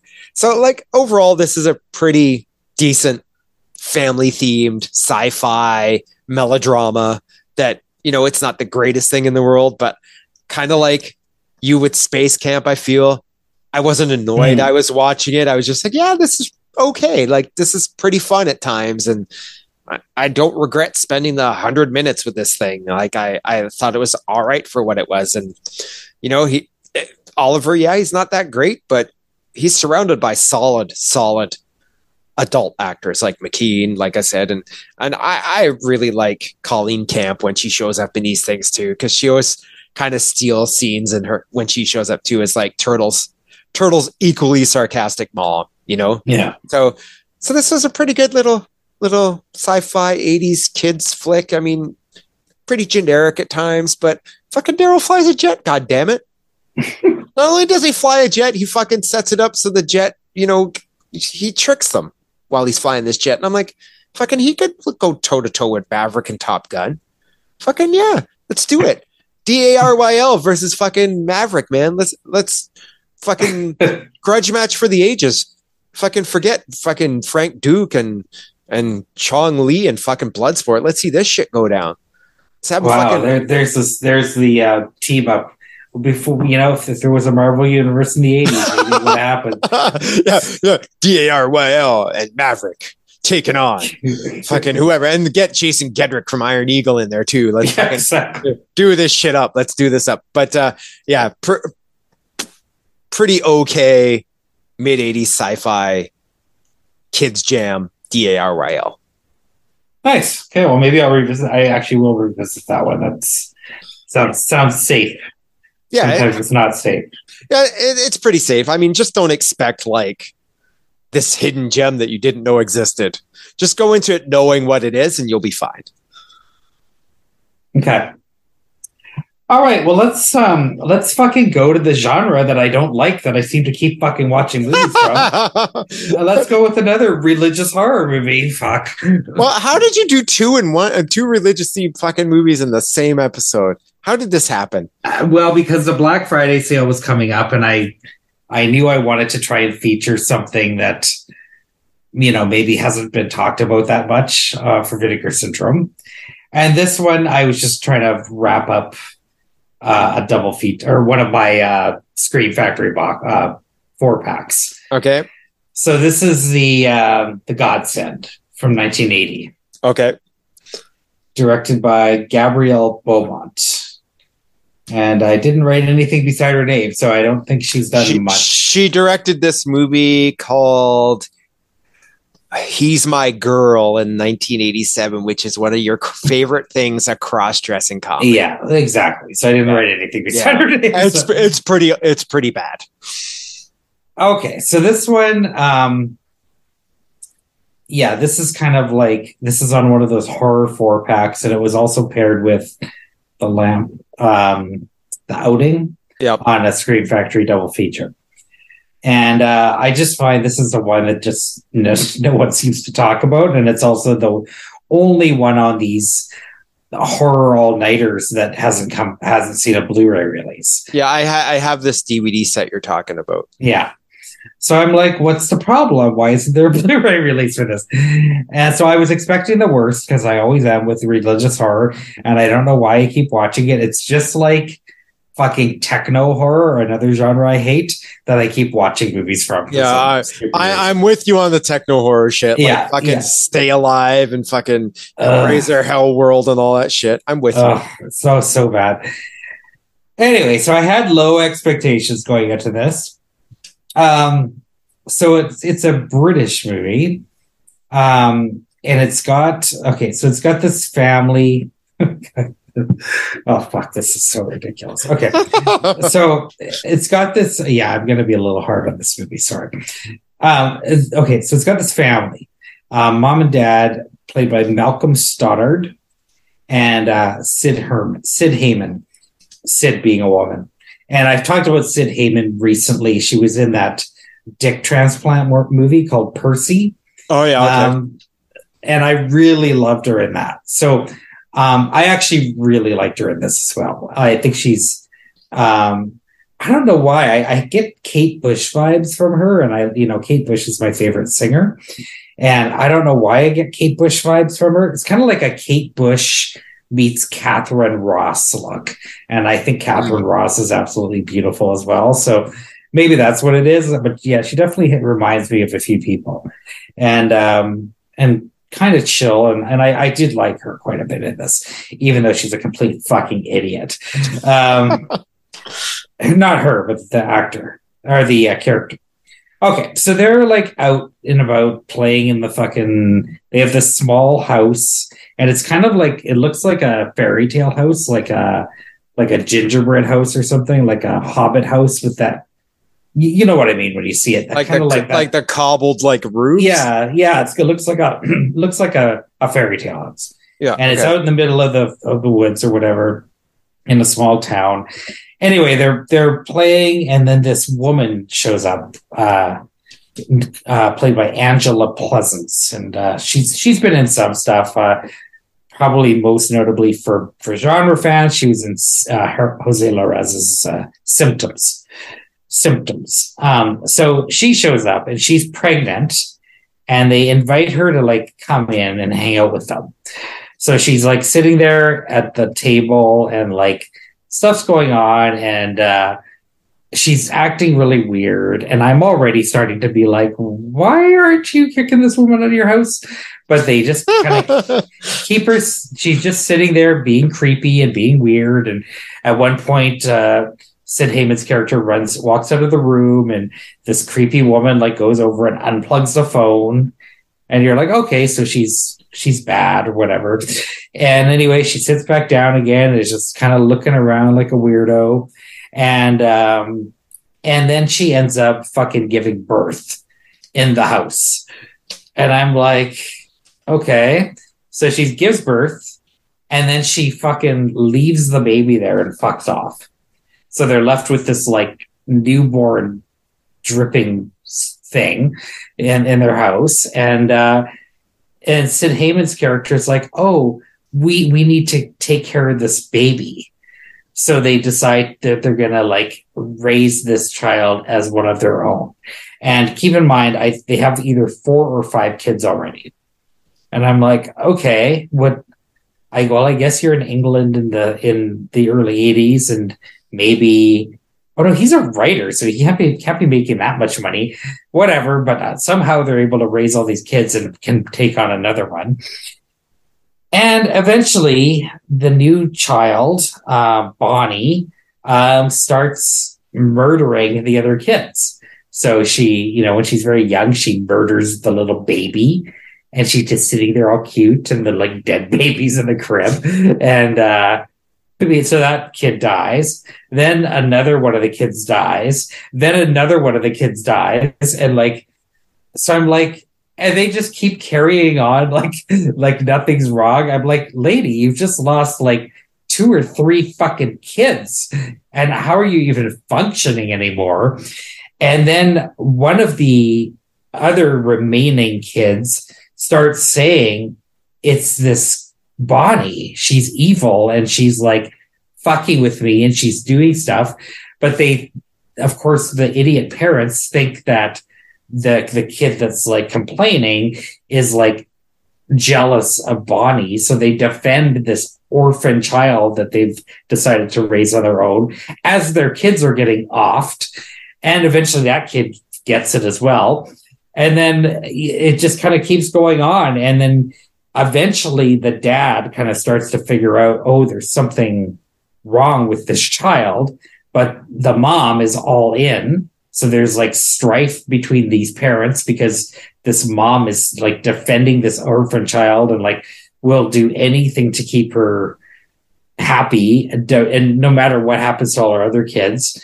And and that's kind of what the movie is. And I don't know, man, these are the world's worst fucking parents I've ever seen in my entire life. Like, I can't imagine losing one kid, but losing like 3 or 4, like, must be completely devastating. But somehow these people are able to like function, and maybe this woman just keeps putting all her grief in this evil child and not seeing it. But anyway, it didn't make any sense to me. I'm just like, no characters are this stupid. And, it's always hard. It's always a hard sell when you're asked to believe people are this stupid. And that was the problem with this movie. However, I'm not a big fan of evil kids movies. I was engaged throughout. I thought Creepy Little Bonnie, Wilhelmina Green, did a really good job. I was pretty interested in what was going to happen. So I actually kind of liked this. I definitely like this more than some of the other stuff that's been in these sets, like The Dungeon Master and Cellar Dweller. I actually thought this was pretty solid and a little different, because I've been kind of dreading some of these because I just haven't been a big fan of those Empire Pictures creature features. So that's what I was expecting. I was just expecting a shitty creature feature religious horror movie, but instead it was actually a kind of an evil kid movie that I thought somewhat worked if you could get past the ineptitude of mom and dad here. So I kind of liked it. Would I buy it if it came out on Blue? No. But am I going to let go of my 4-pack that cost me $10? No, I'm going to keep it. And yeah, I'd probably revisit this one day. I like these British horror movies, and I like this Sid Heyman actress. I'd probably check this one out again. It was way better than I thought it would be, especially with the terrible cover and the terrible title. So take what you will from that. But that's the godsend. I think if you like evil kid movies, this one might be one that you haven't seen yet. Yeah, all I know of this movie is that cover, because I never watched this back in the day on VHS or anything. I don't know why, but I do have the set, so eventually I'll get to it. But when I say eventually, that could be years down the road. Yeah, but so evil kid movie, not religious horror, as is implied. Yeah. Okay. Well, that's good to know, because I have a much higher tolerance for evil kid movies than you do. Yes. And I would prefer an evil kid movie over a religious movie any day of the week. So yeah, it's got that going for it. But now it's time for a movie that has it's a triple header for me. These are 3 things that any movie should have that makes me want to watch it automatically. And those 3 things are skiing, a monster, and Robert Logan. And I'm going to talk about 1977 Snow Beast, directed by Herb Wallerstein. TV movie. So, put your attitude in check when you think of this. But this thing opens with 2 girls skiing in the mountains, and we get this POV something watching them, and it attacks them, and it's like roar, and attacks them, and I'm like, oh shit, the Snow Beast is already on the loose. And from there we go to the real resort, which is this ski resort. It's right close by on the mountain, and it's in the mountains of Colorado, and there's this winter carnival competition coming up, and I'm like, oh fuck, here we go. This is like Jaws. This is automatically like Jaws. They're having this winter carnival, everyone's going to start getting attacked, and nobody will want to shut it down. I'm like, yeah, of course, I'm expecting this. But then Tony shows up, and Tony is who, Josh? Robert fucking Logan is who Tony is. And Tony is a fucking stud, of course, because it's Robert Logan, so he's a stud. And he's running this resort with his grandmother. And his grandmother's kind of this bitter bitch who just likes saying, like, this winter carnival is going to be a success. But one of the girls who was attacked in the opening scene has survived and shows up at the resort and is like, warns them, like, something's out in the woods, and and my friend's missing, and we got attacked, and you guys got to watch out. So Tony's like, well, I don't know about that, but I'll go look into it for you. I'll see what's going on. So he's just kind of like, he tells his grandma, and his grandma's like, no, we're not shutting down. Too bad. It's not going to happen. So he's like, fuck, what am I going to do about this? So into the picture comes Bo Svensson playing Gar, who is this former. His name is Gar. I was like, what is this, fucking Beastmaster?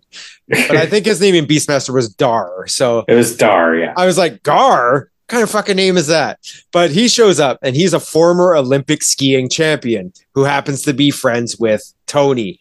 And he's going through marital problems. His wife is Yvette Mimieux, and they're going through these marriage problems because, like, you know, she's kind of pissed off at him because he lost his job and he's just there. He's like, I wonder if Tony's going to give me a job. It would really help me out. We're really, really, really having a hard time right now.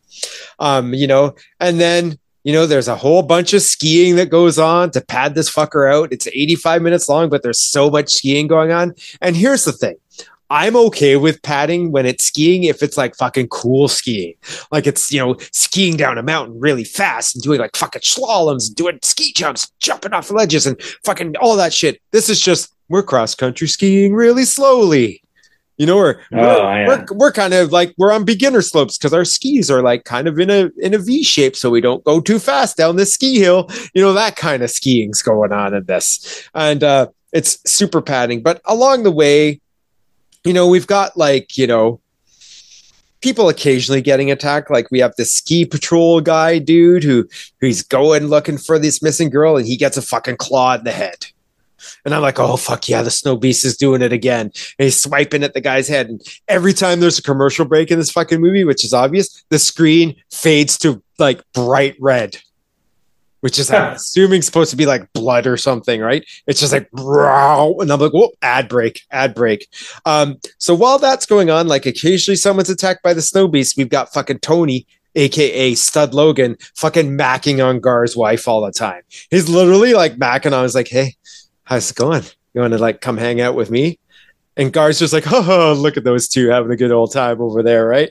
And of course he's gonna mac on fucking Gar's wife because he's Robert fucking Logan. Like this is just something that happens. Like fucking, it's just gonna happen. It just is. The guy's a fucking lady killer. He just fucking shows up, and all the ladies are like, "Oh fuck, we're done. Like we're totally done." So, and then we get a scene of Bo Svensson and Robert Logan going off and, you know, going to hunt the Yeti together, like the Snow Beast together, after they've had an argument in the pool. So there's this pool outside of the resort and they're having an argument in it. And fucking Robert Logan's there and he's rocking a fucking robe. And I'm like, what a fucking stud, right? But they're fighting with each other. And he's like, you got to come with me and help me find the Snow Beast because we can't shut down the resort because it's fucking winter carnival. Like, that'd be stupid of us. So they go out to hunt the Snow Beast. Clint Walker from Killdozer shows up as the fucking sheriff who's just there to be like, gotta shut down the resort. You know, that kind of stuff. Like, it's totally fucking Jaws. Yeah. Totally Jaws. And, you know, and everyone kind of sucks at skiing in this movie, giving the Snow Beast plentiful opportunity to attack them. Like, everybody sucks at skiing. Even fucking Gar, the Olympic champion, sucks at skiing. Like, they all suck. And then, you know, I'm just like kind of little bit bored by the soap opera goings on, and you know, but you've got fucking Bo Svensson and Robert Logan here, so you're like, I'm okay with this kind of soap opera stuff for the most part, just because of those two guys being here, right? And then we get this really fucking scene of the fucking Snow Beast showing up at the school gym and causing mayhem and like fucking peeking in the windows and like busting through car windows and dragging people out. I'm like, yeah, this is the kind of shit I want from the Snow Beast. And we get glimpses of the Snow Beast, and it's this ridiculous fucking Halloween mask looking thing, but I'm just like, I'm having fun because the Snow Beast is at least causing some mayhem going on, right? And then it just becomes this pretty standard, bland movie of the week kind of thing, getting by on its cast and goofy monster scenes and lots of waiting around when they all decide, like Gar and Tony and Gar's wife all decide to go off to look for the monster again, the Snow Beast again.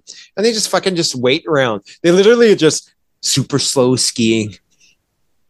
Look for the Snow Beast, and then they're hanging out by their RV waiting for the Snow Beast, and they're like, where's the Snow Beast? And as an audience member, you're like, yeah, where's the fucking Snow Beast? Like, I'm getting kind of bored here. Then the Snow Beast shows up to kick fucking logs down the hill into the RV, and you're like, okay, there's the Snow Beast. And then it just ends on like this big showdown. And unfortunately, much to my disappointment, Robert Logan is not the main hero in this, but he is third build, so I shouldn't have expected that. But he's still Robert Logan, and the reason I watched this fucking thing, and he's still fucking amazing. And that, you know, Snow Beast isn't, but Robert Logan is, and it's always fun to see Bo Swenson. So it's not great, but I think it's on fucking Tubi. So it is on Tubi. Yeah. If you're obsessed with Robert Logan, like I'm obsessed with Robert Logan, and I know there's at least one of you out there, watch Snow Beast. But you know, if you want to see a shoddy, kind of abominable snowman movie that was made for TV, give it a go. It's not great. It's got moments, but it is what it is. I mean, Yvette Mimieux was in the Black Hole, which is one of Josh's childhood favorites, and she was also in Jackson County Jail with like Tommy Lee Jones. Tommy Lee Jones, yeah. And Bo Swenson was in the Walking Tall sequels and Inglourious Bastards, the original Inglourious Bastards. So he's got some cred. And Clint Walker, like I said, was in Killdozer and The Dirty Dozen. So you've got all these like well-known actors just going through the motions, and you've got fucking Robert Logan being a stud. So you don't really need much more than that. It's not great, but hey, I watched it. It's on Tubi. Check it out. Print's probably shit because the DVD I watched of it was shit. So I'm assuming that the Tubi print will be bad too. But you know, it's not the best Abominable Snowman movie out there, but it's definitely not the worst. It's definitely not the worst. I think that Shriek of the Mutilated is worse than this one for Abominable Snowman kind of stuff. So yeah, there you go. Snow Beast. All right. Triumphant return of Robert fucking Logan to the show. But unfortunately I am running out of movies he was in. So I don't know. I mean, even my girlfriend's obsessed with Robert Logan because she's just like, how did this guy not become a star? I'm like, I don't fucking know. He kind of was briefly. One of life's great mysteries is how this guy didn't do more than like fucking 10 movies in his career. Yeah. So it is what it is. But there you go. Snow Beast. Okay. I always love it when, because people can't see the video of this, I always love it when you're about to talk about something, you get this fucking smirk on your face. It just I'm going to save that one for a minute. I'll do this other one. It cracks me up when the smirk happens. All right, let's talk about. This one will be fairly brief, I think. I'm going to talk about a Severin title, and this is the second movie. I'm trying actually kind of going in order. From Eloy de la Iglesia. And I talked about Cannibal Man a few episodes ago. So this is his follow-up to Cannibal Man. It's called No One Heard the Scream from 1973. And I went into this blind. I know de la Iglesia has these like kind of like drug movies called the Kinky Collection. And I'm looking forward to watching those, but this is not one of them. This is got some Giallo elements, Spanish Giallo, but I wouldn't call it one of those. It's just it's almost kind of got a Hitchcock vibe going on in a way. So the plot is we've got this woman named Eliza, played by Carmen Sevilla, and she is a high-class prostitute. She was in King of Kings and a bunch of Spanish movies. So she's this prostitute.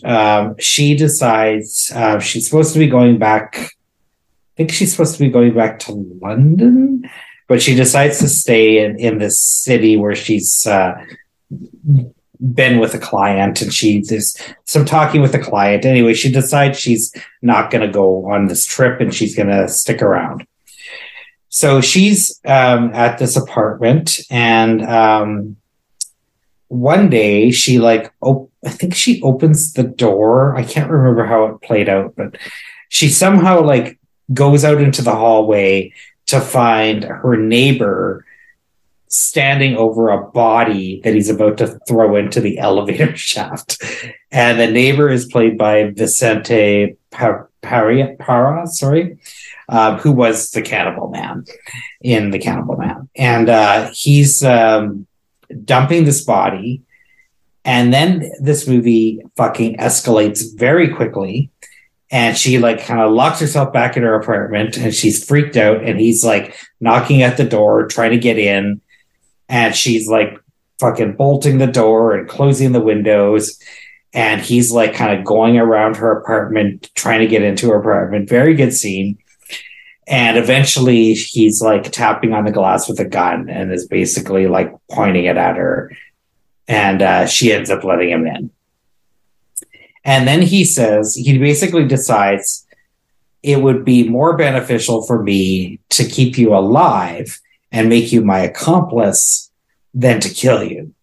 So that's what he does. So he basically forces this woman to help him get the body out of the elevator shaft, out of the apartment building, and into her car, so they can like find somewhere to put it. And then of course this leads into more like tense scenes. There's a scene where they're like in the basement of the building trying to like get the body out, and you know someone's coming downstairs and they got to like deal with that. So all these kind of cool set piece scenes are going on. Then they hit the road. There's a great scene at a roadblock where they have to like again try and deal with this corpse that's in the trunk without being caught. And then there's a car accident and they have to like transport victims from the car accident, all the while having this corpse in the car and making up excuses and all the stuff's going on. And it's actually really a pretty great movie as all this is happening. And then eventually they get to a destination where they're going to deal with the body, and again, that leads to more intense sequences. And yeah, I was fucking loving this for like probably over half of it. And then once the body's been dispatched, then it kind of shifts. And again, kind of like the godsend, we've got like really stupid character choices happening. And basically there's a scene where she can kind of get out of the situation, but instead she doesn't, and then it ends up turning into kind of a romance. And that's where I'm kind of like, really? Come on now. Like, why would she do this? And yeah, so it just went from this, like, I just wish they had just done what they were doing in the first hour and just did that the whole movie. Like, it would have been so good if this was just 90 minutes of him kind of holding her against her will to a degree to deal with this corpse. That would have been all I needed. But instead it shifted and it kind of became something I maybe didn't quite so much need. And then it leads to an ending that I was kind of rolling my eyes a little bit. So, so overall, I mean, I think this is available from Severin. I think if you like Spanish thrillers or this kind of movie, and everyone knows I do, I thought this was really quite good. You can get it in their Black Friday sale. And again, really showing that this director certainly has something going on. And I'm surprised he's been a cult director for so long. And only now is he starting to get recognition with Severin and one of the partner labels of Vinegar Syndrome's put out one of his movies. There's also one of his movies came out from who put out Fulci's Contraband, or the Aldrin. Cauldron. Yeah, they put out one of his movies. So all the labels are starting to pick up movies from this director, and I totally get it. Like, so I'm definitely looking forward to seeing more of them. But just both of these so far, like, I've really quite liked both of them, but there's been just a little bit missing. So I'm hoping that as I go on, I'm going to find that perfect movie, because I know that the talent's there. but they just there's been a little bit something off on both of these, but they're both very enjoyable. So if you like Spanish horror stuff and are curious about this director, this is certainly a welcome addition to check out. And surprisingly, no nudity. I thought these would be a little bit, especially with this guy's, because I know the kind of movies he got into making. I thought they'd be a little sleazier, a little more Franco-y, but they're not so far. They've both been fairly tame in that department, but both really well done. So that's No One Heard the Scream from 1973. Nice. And while you're picking that up in the Severance sale, you can help Josh fuel his religion-themed horror and pick up Day of Judgment while you're at it too. What's Day of Judgment? It's about it's a slasher movie with a murderous priest. Oh, is that from Severin? Yeah, it's from Severin. Okay. I wonder if I got that at their DVD sale for like $2. Maybe you did, because I think it was included. Nice. So another religious horror for you to look forward to. But okay. I love The Exorcist though. That's what's so weird. Yeah. Like The Exorcist is like one of my top horror movies ever, right? So well, like that was one of the things. Remember when I talked about Jaws of Satan? Yeah. That was like one of the things that kind of put me off it a little bit, was that it had that whole religious angle and the priest and everything, and I just wanted a killer snake movie. All right.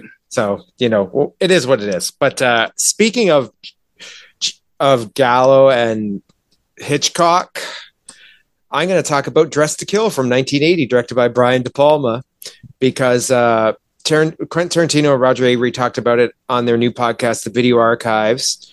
My girlfriend had never seen it, so she's like, I want to watch Dressed to Kill. So I was like, I'll revisit Dressed to Kill. No problem. We'll do this. Before I start talking about it, just be aware, if you haven't seen it, there might be some mild spoilery stuff here, because you kind of can't talk about the movie without having at least one minor spoiler in it, because you can't describe the plot otherwise at all, just because of the way the characters are. So this one opens with what's now a pretty famous opening scene with Angie Dickinson's Kate kind of like in the shower, kind of like taking, feeling herself up a little bit. It's a body double, but we don't care. So she's just kind of like, super graphic. Is that super graphic? That scene isn't particularly, no. It's just I remember I remember that she's just shocked. Yeah. It's just kind of like, well, I think it's shocking for the time, because she starts kind of like masturbating in the shower, and it's like, you just see her hands kind of creeping down her stomach and kind of go in there. And then she gets that orgasmic kind of look on her face. So it's kind of, for 1980, it's kind of like a little bit sexual. Like there's a lot of sexualization in this movie that is pretty, for the time frame it came out, it's pretty like graphic in a way, I guess, because they weren't doing this kind of stuff in like American mainstream kind of movies. But right. But De Palma's like, I'm going to do it anyway. So she's doing that in the shower, and then she gets assaulted and wakes up, and it's this big dream where she's had this nightmare of being like kind of assaulted in the shower one day. And, and then she kind of like shakes her head, comes out, says hello to her son, Peter, played by Keith Gordon, who's kind of like this nerdy kind of science fair kind of guy. Like he likes to invent stuff and do kind of things like that. And then she kind of like says, okay, I got to go to my appointment now. I'm going to go to my appointment. So she goes to see her psychiatrist, and her psychiatrist is this guy, Dr. Elliot, played by Michael Caine. And while she's in her session with him, we kind of learn that she's just like not overly happy in her marriage, and she's kind of like upset at her husband. He doesn't really like want anything to do with her. He doesn't really want to touch her and stuff. And that's kind of why she's been having these kind of sexualized dreams and stuff, even though they probably turn into these nightmares, because she's kind of like feels guilty of having these dreams about other men and stuff. And then she's just like, I'm not really that happy in all this. And he's like, well, you got to just do what you can and move on from this. So she's like, has her session and decides she's going to go and spend her afternoon in a nearby art gallery. And while she's in this art gallery, we get this really extended, De Palma sets this really extended dialogue-less scene of her kind of like pursuing this mysterious guy through the art gallery, who she's like, you know, she caught his eye and had eye contact with him, and she kind of finds him attractive, and he's kind of giving her this vibe, and she kind of just pursues him through the art gallery, like kind of follows him, and they end up having this kind of like this fling in the back of this taxi. Like she basically has sex with this dude in the back of the taxi, and she's just like riddled with this guilt. And, you know, and De Palma does a really good way of staging this, where like she's just, you could tell she feels this guilt, and she goes home and she has this venereal disease test because she's so concerned about it, and she realizes she fucking forgot her wedding ring at this dude's apartment, and she's just like, fuck, what am I gonna do? My wedding ring is there. If my husband sees I'm not wearing my wedding ring, he's gonna start asking these questions, right? And it's from here that we're going to get into the very mild spoiler. But like I said, you can't talk about the movie without it. She goes back to this guy's house to retrieve her ring. She's leaving. She gets in the elevator and she's murdered in the elevator, quite fucking graphically, I might add, like very graphically. And this is where it's a killer. Mild spoiler. Well, you know, you have to. Jesus Christ. You have to. You can't not. You can't not. Okay, a bigger spoiler then. But you know, that's a killer with black gloves and a straight razor, and just fucking goes to town in the elevator, spraying blood everywhere. It's violent as shit, and it's great. It's witnessed by Liz, played by Nancy Allen, who's a prostitute who just happens to be in the building, and she witnesses it and kind of glances at the killer real quickly and is like, what the fuck kind of deal, right? And then from there, it just becomes she's taken to the police station. She's questioned by this Detective Marino, played by Dennis Franz, and he's fucking belligerent to her and is like, you know, calling her a liar. But he's fucking, Dennis Franz is awesome in this. Like, he's just such a fucking asshole to her. And he's just like, yeah, whatever, you're lying. You know what you saw. Tell me what happened kind of deal. And he's just like that typical New York kind of detective, that hard ass detective. He's fucking great. I mean, I know you used to watch NYPD Blue, right? Oh, yeah. Yeah. And I've never seen the show. I've seen every episode. I've not seen the show, but I'm assuming he's pretty great in that too. Mm-hmm. Because in this, he's just fucking owns it. He's not on screen for a lot, but when he's on screen, you're like, fuck that guy. He's an asshole kind of thing. And then from there, it just kind of becomes this thing of basically Liz and, you know, kind of being harassed by the cops, saying, what did you see? Tell us what you saw. Dr. Elliot kind of being like, I think that maybe one of my patients might be responsible for what's happening. Because there's this patient I have who's this transsexual patient called Bobby, who's giving me these phone calls and I don't like what he's saying. And then you've got Peter, her son, Keith Gordon's character, deciding he wants to start investigating what happened as well, using his his knowledge of technology and stuff. He's like, I'm going to look into this too, because the cops ain't giving us the answers we want. And then he ends up kind of saving Liz's character on a subway car as she's getting chased on the subway car by who they think is the killer. And they have to team up and solve the murder, leading to this, finale, this crazy finale. And if you haven't seen this movie, I'm sorry I spoiled one scene for you, but this is a pretty great De Palma movie. Like this works brilliantly at times.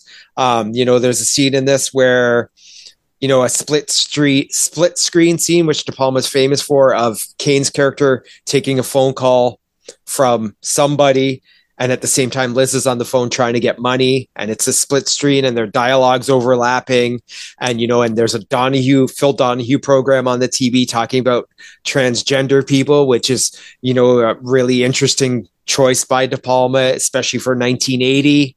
And it just is a really well staged scene. The subway scene is well staged. The museum scene is well staged, and it just keeps going. We've got a seduction scene where Liz's character, Nancy Allen, decides they have to try and seduce the doctor to try and find out what he knows. And it's fucking super hot. Nancy Allen's character is super hot in that scene. And I'm just like, oh my God, that's like one of the sexiest scenes in this movie. You've got some POV usage that works. You've got a lot of Hitchcock tones. You've got A couple of shock scenes, including De Palma borrowing from his previous movie Carrie in some ways. But yeah, this is a really, really good, solid psycho thriller kind of deal made by a guy who was in his element at the time. Like, this was the run of De Palma movies where he was pretty much untouchable. You know, Carrie. Carrie, he did The Untouchables. I get your joke. But, you know, you've got Carrie, you've got like The Fury, you've got Dressed to Kill, you've got Body Double, you've got all these movies all in a row where he was just like showed his craft. And this is no exception. This is a very well done, shocking at times, very sexual at times thriller made by a big studio. And I don't know how he got it past them. I really don't. Because there's stuff in this for 1980 that I'm like, Warner Brothers made this thing? How the fuck did that happen? Kind of deal. You know, like even the scene with Dickinson's character having the thing in the back of the taxi and having an obvious orgasm at the same time there's a crescendo of car horns on the soundtrack is just something else. And speaking of you know, the Pino Donaggio score in this is really great too. So this just, if you haven't seen Dressed to Kill, you got to check this out. I mean, what they said about this on what Tarantino and Avery said about this on their podcast, they're not wrong. This is one of his top probably 3 or 4 movies that De Palma made. So yeah. Great. You're still laughing about my mild spoiler comment, aren't you? Mild spoiler, Jesus. You can't. You might need to put a warning. You could have not. You could have not. I don't know how I could have done it. To be honest with you, I try my best, but on this one, I don't know how I could have done it. I think we should put a warning at the beginning of this episode, or on when we post it. I'll put it in the description. Okay. All right.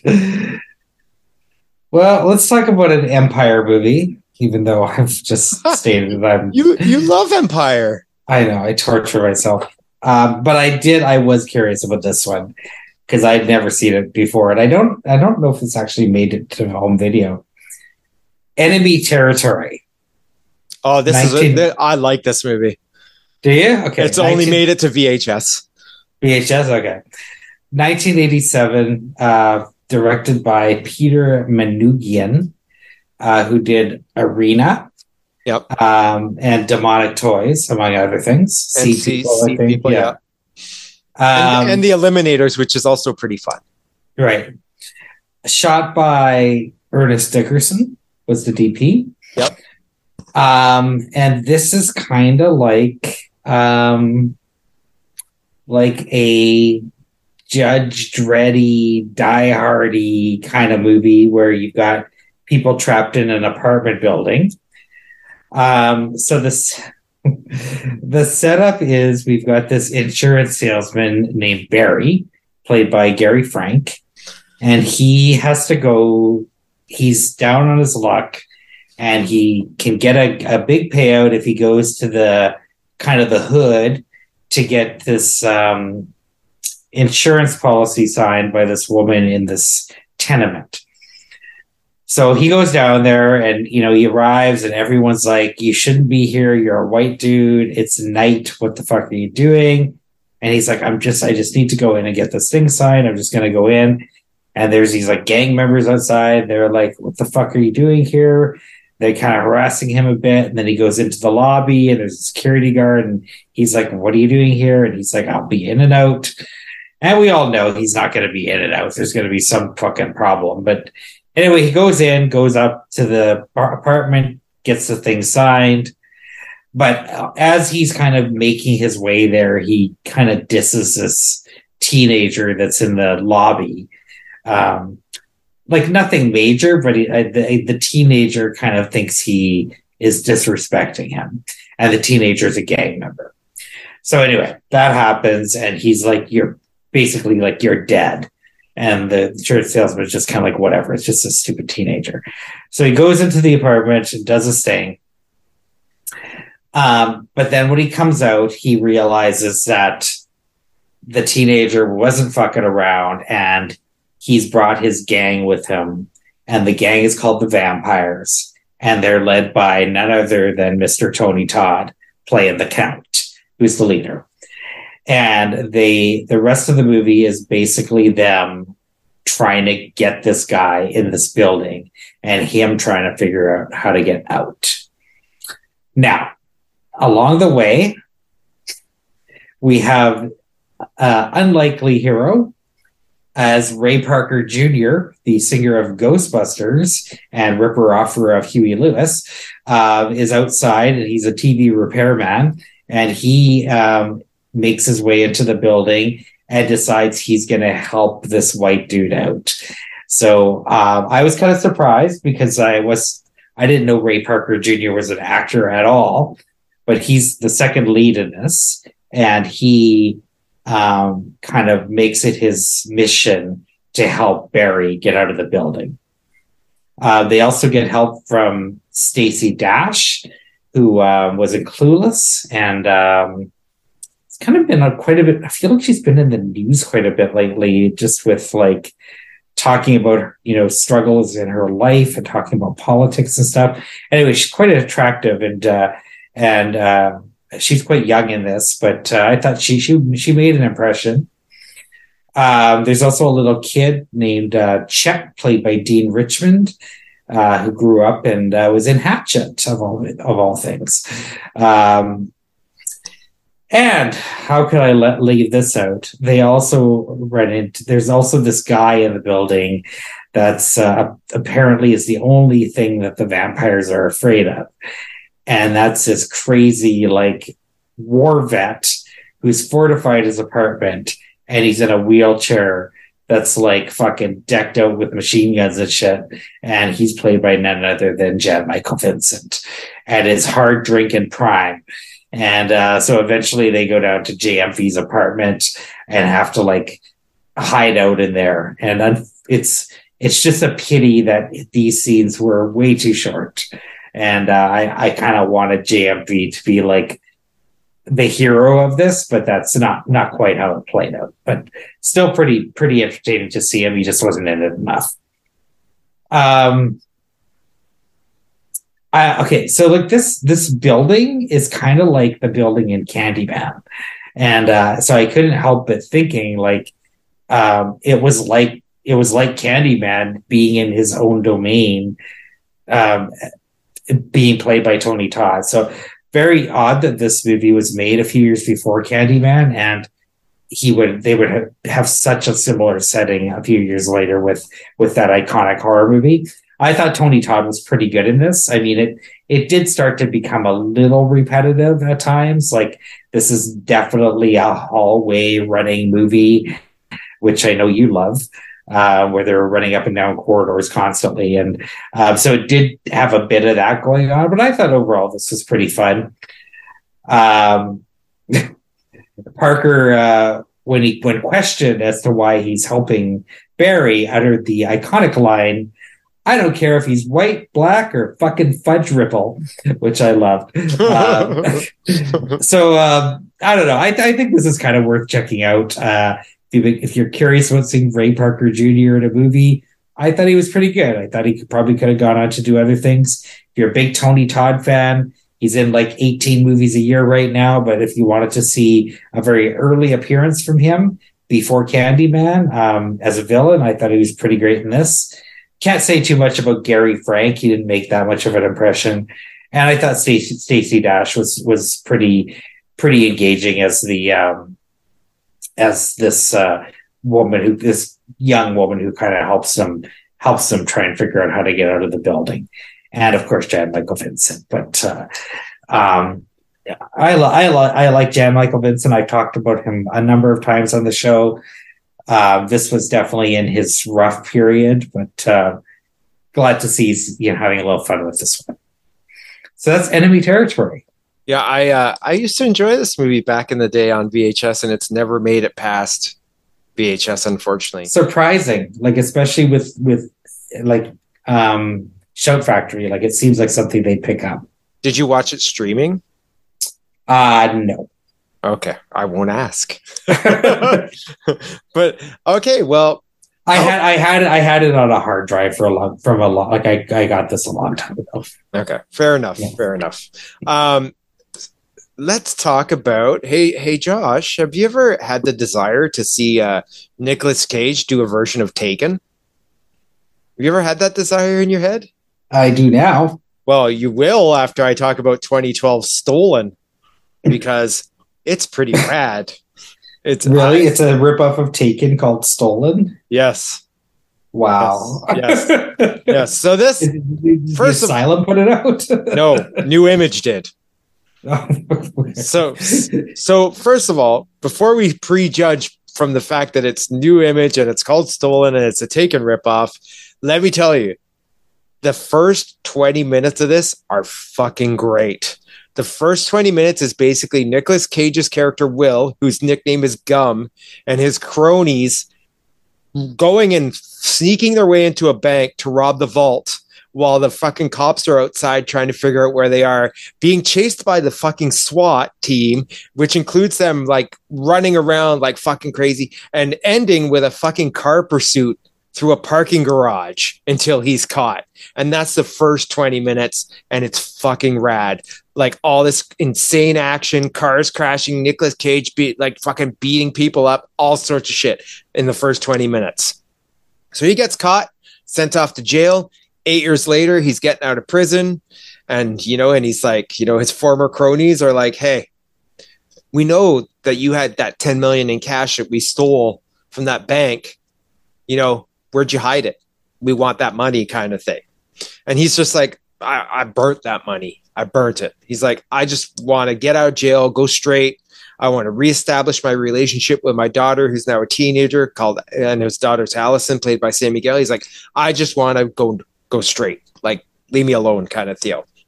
And then you've got Malin Ackerman showing up as Riley, the former driver from his crew, who's now a bartender, who's kind of like, it's great you're out of prison, and it's great that you want to do this. And of course, she's going to come back into the picture later to help him out in some way, shape, or form in another ridiculous kind of like heist scene that shows up later in the movie. She helps him with that.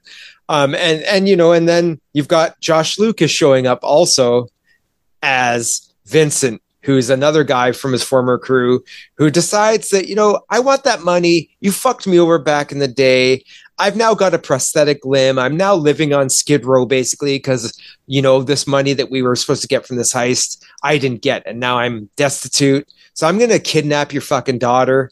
I'm going to lock her in the trunk of a car, and I'm going to taunt you until you decide that you want your daughter back from me, and you're going to chase me down, aka the Taken parallels that I talked about.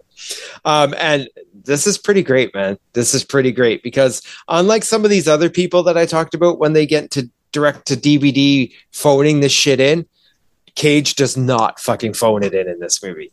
He fucking goes for it. He fucking does his job, kicks some ass, does the action sequences like he's supposed to, does the drama scenes like he's supposed to, doesn't really go over the top as much as he probably should, but is still fucking rad. He's just this like badass fucking safecracker who wants to get his daughter back.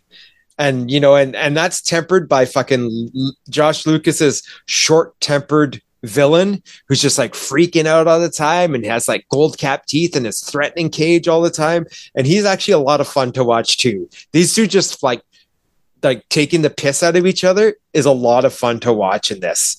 And yeah, the entire thing's completely formulaic, but it moves quick. It's directed well and it's super entertaining. This is directed by Simon West. Simon West teamed up with Cage in the past to make the movie Con Air, which is also another fun kind of ridiculous action movie. He also directed the second Expendables movie. So, this guy knows how to stage action scenes, and the action scenes here are pretty great. I like the fact that Lucas is also doing like sarcastic all the time. He's rolling his eyes all the time. He's staring at people with his fucking crazy eyes through the whole thing. And I love it. There's a scene in fucking Mardi Gras where Nicolas Cage is fucking hunting down Lucas, who's driving around in a cab, by fucking running across the tops of roofs of all these fucking cars in the middle of a traffic jam. All this shit goes down and it's friggin' a blast to watch. And then, of course, there's your typical, face off at the end at a fucking rundown amusement park, which fucking goes over the top and has fucking cars on fire and fucking slasher movie undertones and all sorts of shit going down. So Stolen, is a fucking lot of fun. Like, Wow. everyone who shits on Cage for his direct to DVD stuff needs to watch Stolen, because I had a fucking blast with this. Like, I had so much fun watching this. And yeah, Mark Isham's score feels like a reject from a fucking James Bond movie and doesn't fit the movie at all. But everything else in this is solid. Totally enjoyable stuff. And much like that other New Image movie I talked about on the show that won the Killing Season with Robert De Niro and John Travolta, a lot of people seem to shit on Stolen, but I really liked this. This was like a hidden gem for me. This, much like the Killing Season, was a hidden gem for me. I had no expectations going into this, and by the time it was over, I was like, that was pretty rad.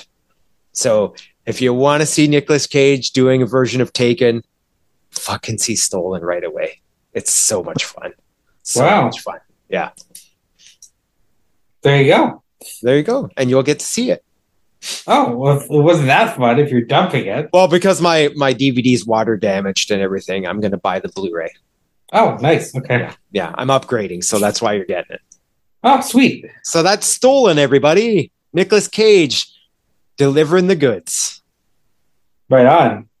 Okay, so let's go over to Arrow territory, and let's watch a movie that I never understood why it exists. I've watched it before, and I thought it was okay, but I decided to give it another shot. And yeah, I just don't understand. There's been plenty of movies where I'm like, why does this exist? No, this one really. Okay. So this is Count Yorga, Vampire, from 1970. Give me a sequel to this, though. They did. Directed by Bob Keljan, who I'm familiar with. He directed Rape Squad, aka Act of Vengeance, and he did Blackula Scream. Have you seen this movie? No. I have the Arrow double feature disc that you probably are talking about. Yeah, it's out on 4K now, by the way. Why? Exactly. Like, I just don't. So this came out also on an MGM double feature, and I've just never understood like the idea of this like Hungarian vampire set in modern day called Count Yorga. Like, it just never seemed like something people would give a rat's ass about. Well, that's kind of like Dracula AD 1972, where they brought Dracula to modern day. I'm like, why? But I can understand that. It was Christopher Lee. It was Hammer. He was well established. Like, like they were trying something different. Like, I get that. But a Hungarian vampire played by Robert Corey, like, why not just, it just, the whole thing seemed weird. Is this after Scream Blackula Scream? No, it is not. Oh, okay. So Count Yorga got him the job making the blaxploitation vampire sequel. Yes. And I think Keljan did the sequel as well. So, according to IMDb, and I don't always believe this, but it did say that this was supposed to actually be a sex film, like kind of like a porn or maybe a soft porn. And then they pivoted to make it a more of a straight up horror movie. And I actually think they shot some of the sex footage, and I don't know if it was hardcore or not, but definitely softcore. Apparently they shot some of the footage and then decided that they were going to reel it back and just make it into a straight up vampire movie. So it almost makes a bit more sense to me. Like, I could see something weird at putting out some weird sexploitation vampire movie about a Hungarian vampire. I could see something weird doing that. Or like a Hungarian vampire with Urshi, what's her name? Ushi Dygard. Or like produced by David Friedman and directed by fucking Harry Novak or whatever, right? Like, I could totally see that. Joseph Sarno. Yeah.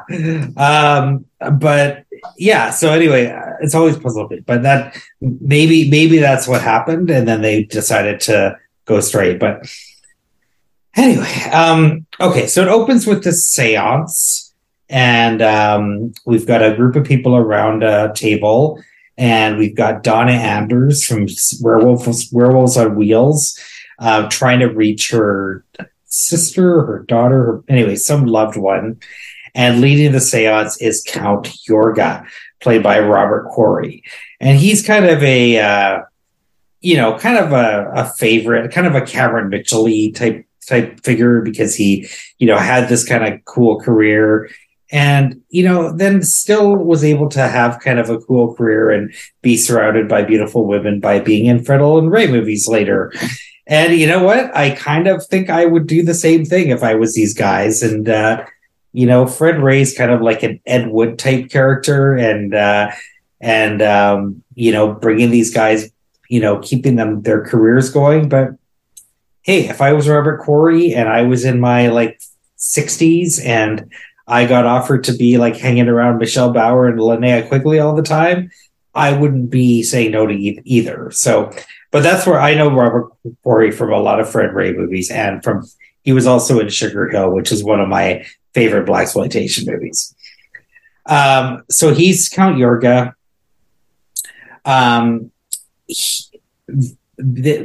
Okay, so what happens is Count Yorga basically gets a ride home from a couple of the people that were at the seance, one of whom is this babe named Erica, played by Judy Lang from The Trip, and her boyfriend.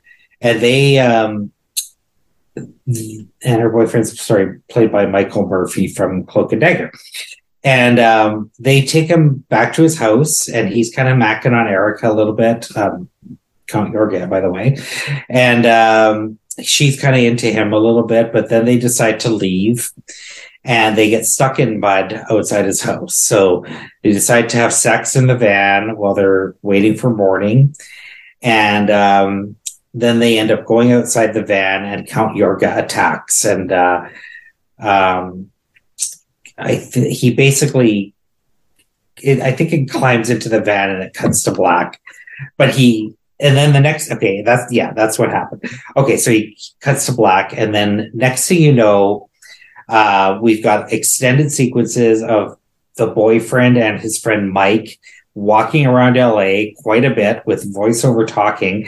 And you always know it's a low budget movie when you see footage of two characters walking, and then but you're never seeing their faces, their lips moving.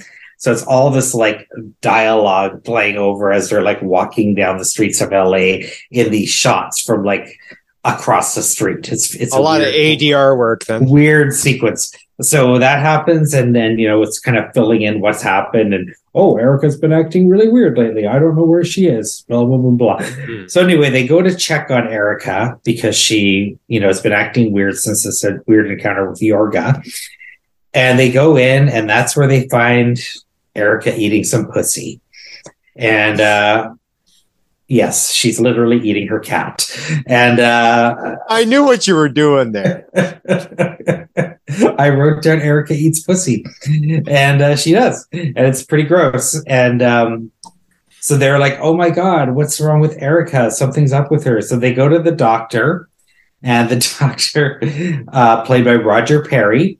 And Roger Perry's one of these guys. I don't know why. I always think he's the older male dude from the Partridge Family, but that's not Roger Perry. Roger Perry is just this guy who showed up in a bunch of these movies, but for some reason I always get him confused with the guy from the Partridge Family.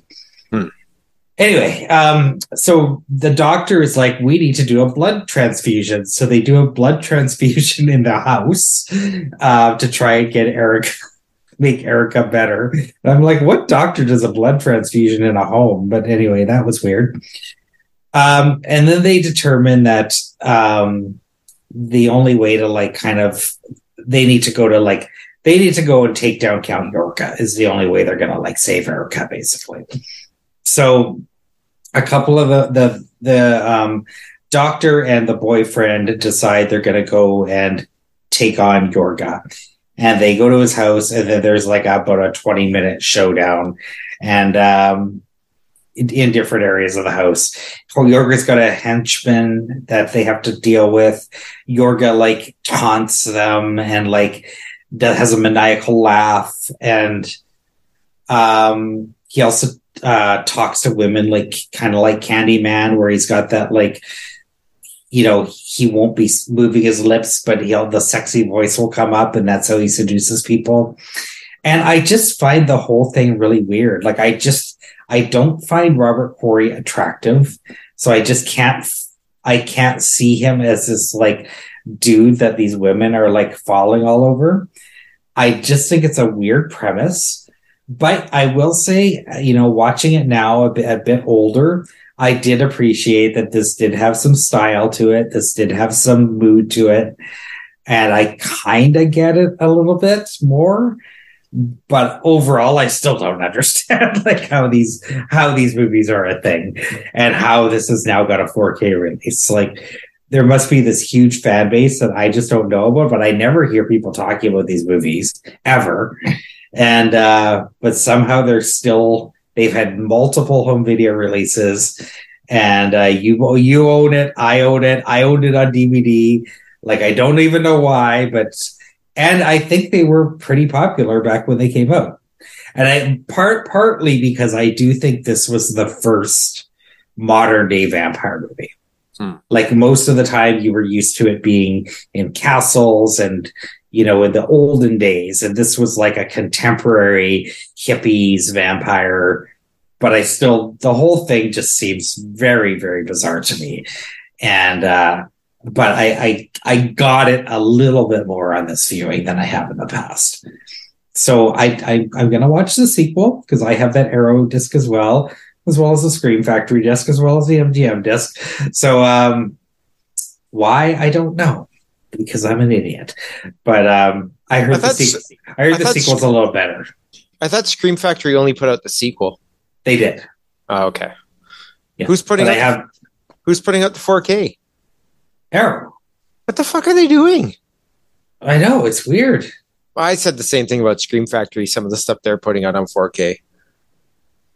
Yeah, but I would love to know if any of our listeners are big Count Yorga fans. Like, I'd like to know any Count Yorga fan, to be honest, that hasn't just bought it because it's out on a boutique label. Like, is there a true Count Yorga fan that's been a fan since the 70s? I'd love to know.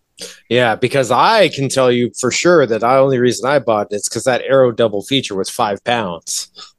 Yes. So, I mean, because I've had no interest in this movie whatsoever until I saw the £5 price tag. Right. I'm like, I get both movies for £5? That's only like $7 Canadian. Like, don't get me wrong, it's not bad. And if it wasn't called Count Yorga, and if it didn't have Robert Corby, I might have had a different take on this. But that combo just I think there's definitely stuff in here to like Erica, Judy Lang. I thought she was a super babe. So, I mean, again, another one of these actresses that I'm like, how is this woman like only in like 5 things? Like, cause she should have been in war, like, and she looked great as a vampire too. So it did have some things going on. Like, I like some of the set design but yeah, overall, I mean, yeah, I'll take Scream Blackula Screen any day. It's just Scream Blackula Screen. Yeah, he's got a terrible name too. Yorga's is not a name that strikes terror in my heart.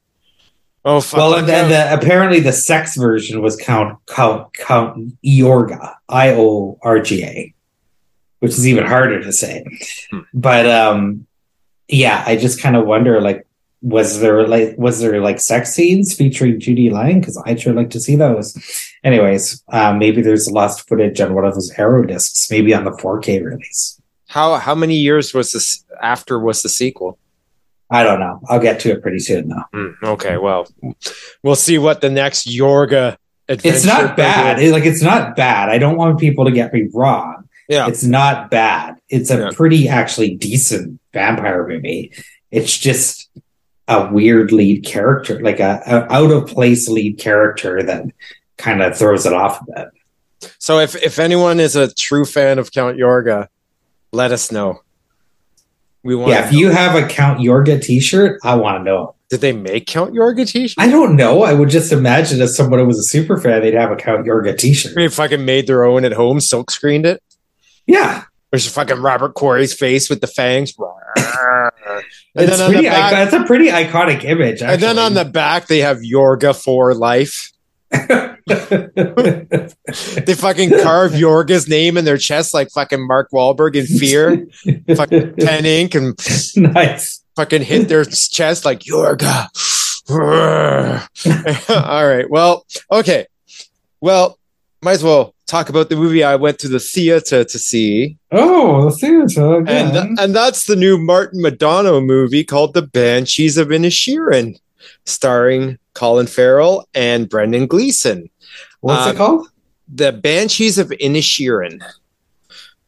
So this is Madonna's follow-up to Three Billboards Outside of Ebbing, Missouri, which is a movie I liked about 5 years ago when it came out.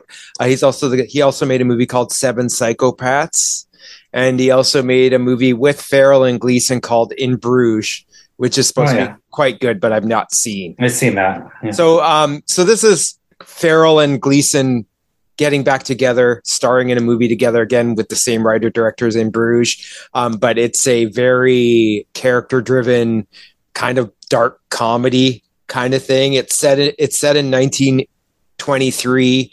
It's on a small Irish island called Inisherin, which is the lead island. And, we're introduced to our main character. I'm going to fuck these names up because they're Irish names, but I'll do my best. Colin Farrell plays this guy called Perrin. And he kind of like wakes up in the morning and he has this routine where he goes down to his buddy's house, Colm, played by Brendan Gleeson. And he goes down to his house, knocks on his door and said, "Hey, let's go to the pub. We'll have a pint or whatever and we'll hang out." And they've been doing this forever. They're like best of friends or whatever.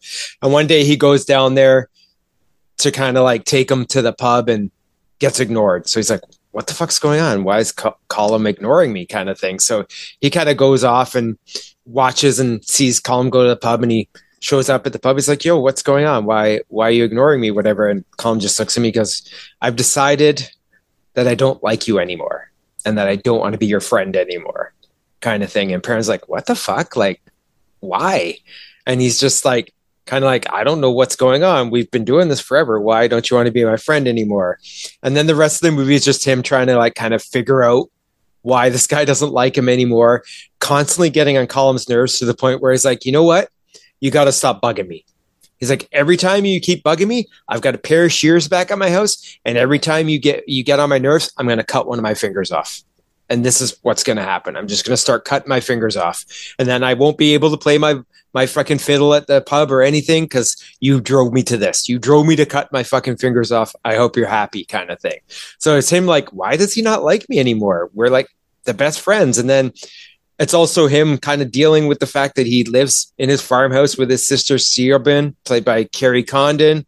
And she's kind of like, she's kind of lonely because they live on this fucking island where there's only like maybe 100 people live on the island. And she kind of has these ambitions to get away.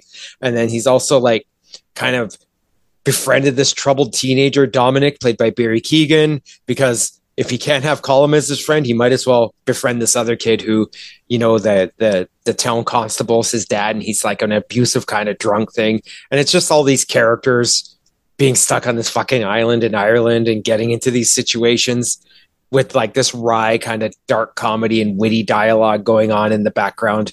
But the main story is, why are these two not friends anymore? And then it just leads to a finale of these two like kind of hashing it out and figuring out what the deal is, and as an audience figuring out what the deal is. So it's a lot of verbal sparring going on in this movie between the characters. It's a lot of Colin Farrell's character constantly being called dull by everybody and getting upset about the fact that people think he's boring, which is kind of funny because he's like, "I'm a nice guy. What are you talking about? I'm not dull. I'm nice." And everyone's like, "No, you're fucking dull." Like, we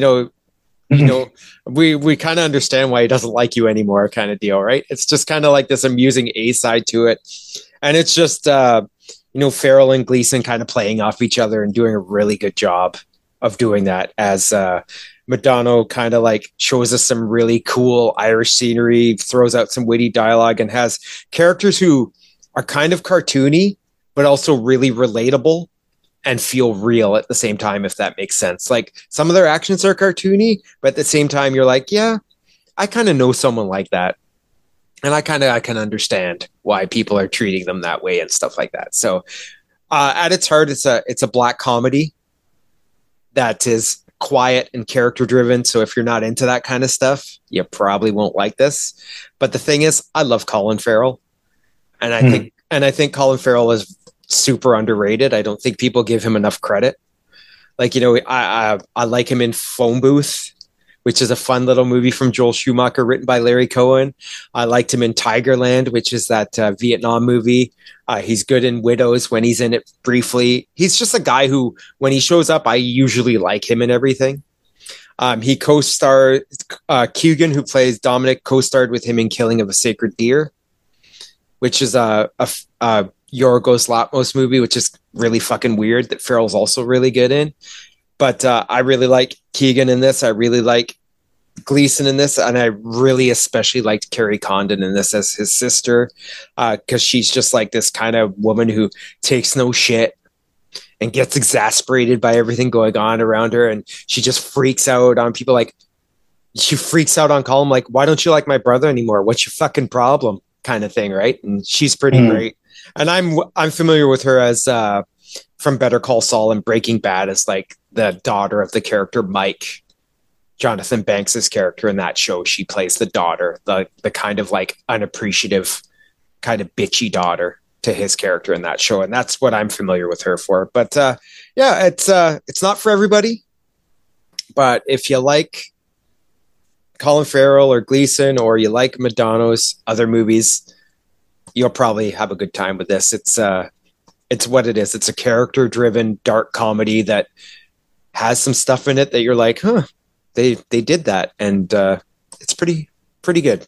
I quite enjoyed this. This is I'm not sure what I was expecting going in, but it's definitely not a mainstream movie that people are going to rush out to see, and that's fine by me because I'm not a huge fan of new mainstream type movies anyway. This fit into my Chris's likes these kind of indie-ish, kind of weird kind of movies. It totally fits in that space for me. The Banshees of Inisherin.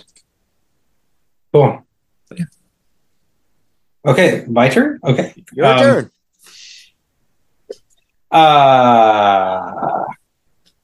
Okay. I've had this on my shelf for a while. I think I saw it when I was a kid. Maybe not. And I decided to watch Roller Coaster from 1977. Okay. Put out by, well, it's Show Factories put this out again.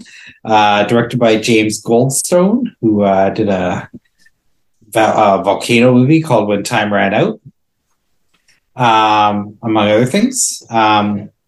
This is kind of misclassified a little bit as a disaster movie. That is not what this is. This is a Mad Bomber movie. Yeah. And it's not like there's a few, sequences with bombs going off on roller coasters, but this isn't a disaster movie. Well, that's kind of like 2 Minute Warning also gets grouped into the disaster movies for some reason, and that's just a fucking sniper in a football stadium movie.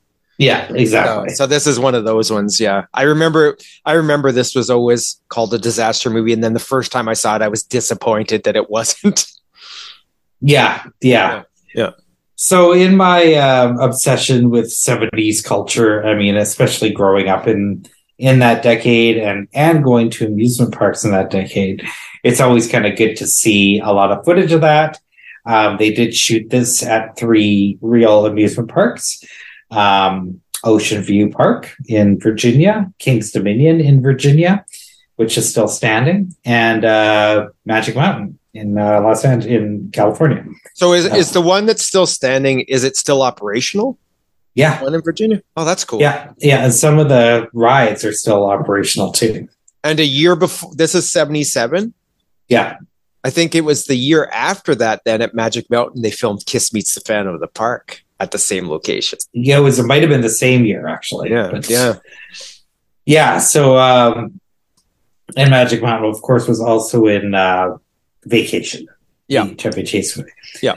Okay, so it opens with this pretty great opening sequence of the Mad Bomber blowing up a track. and a lot of tension, leading up to this, and then it actually happening, and it's.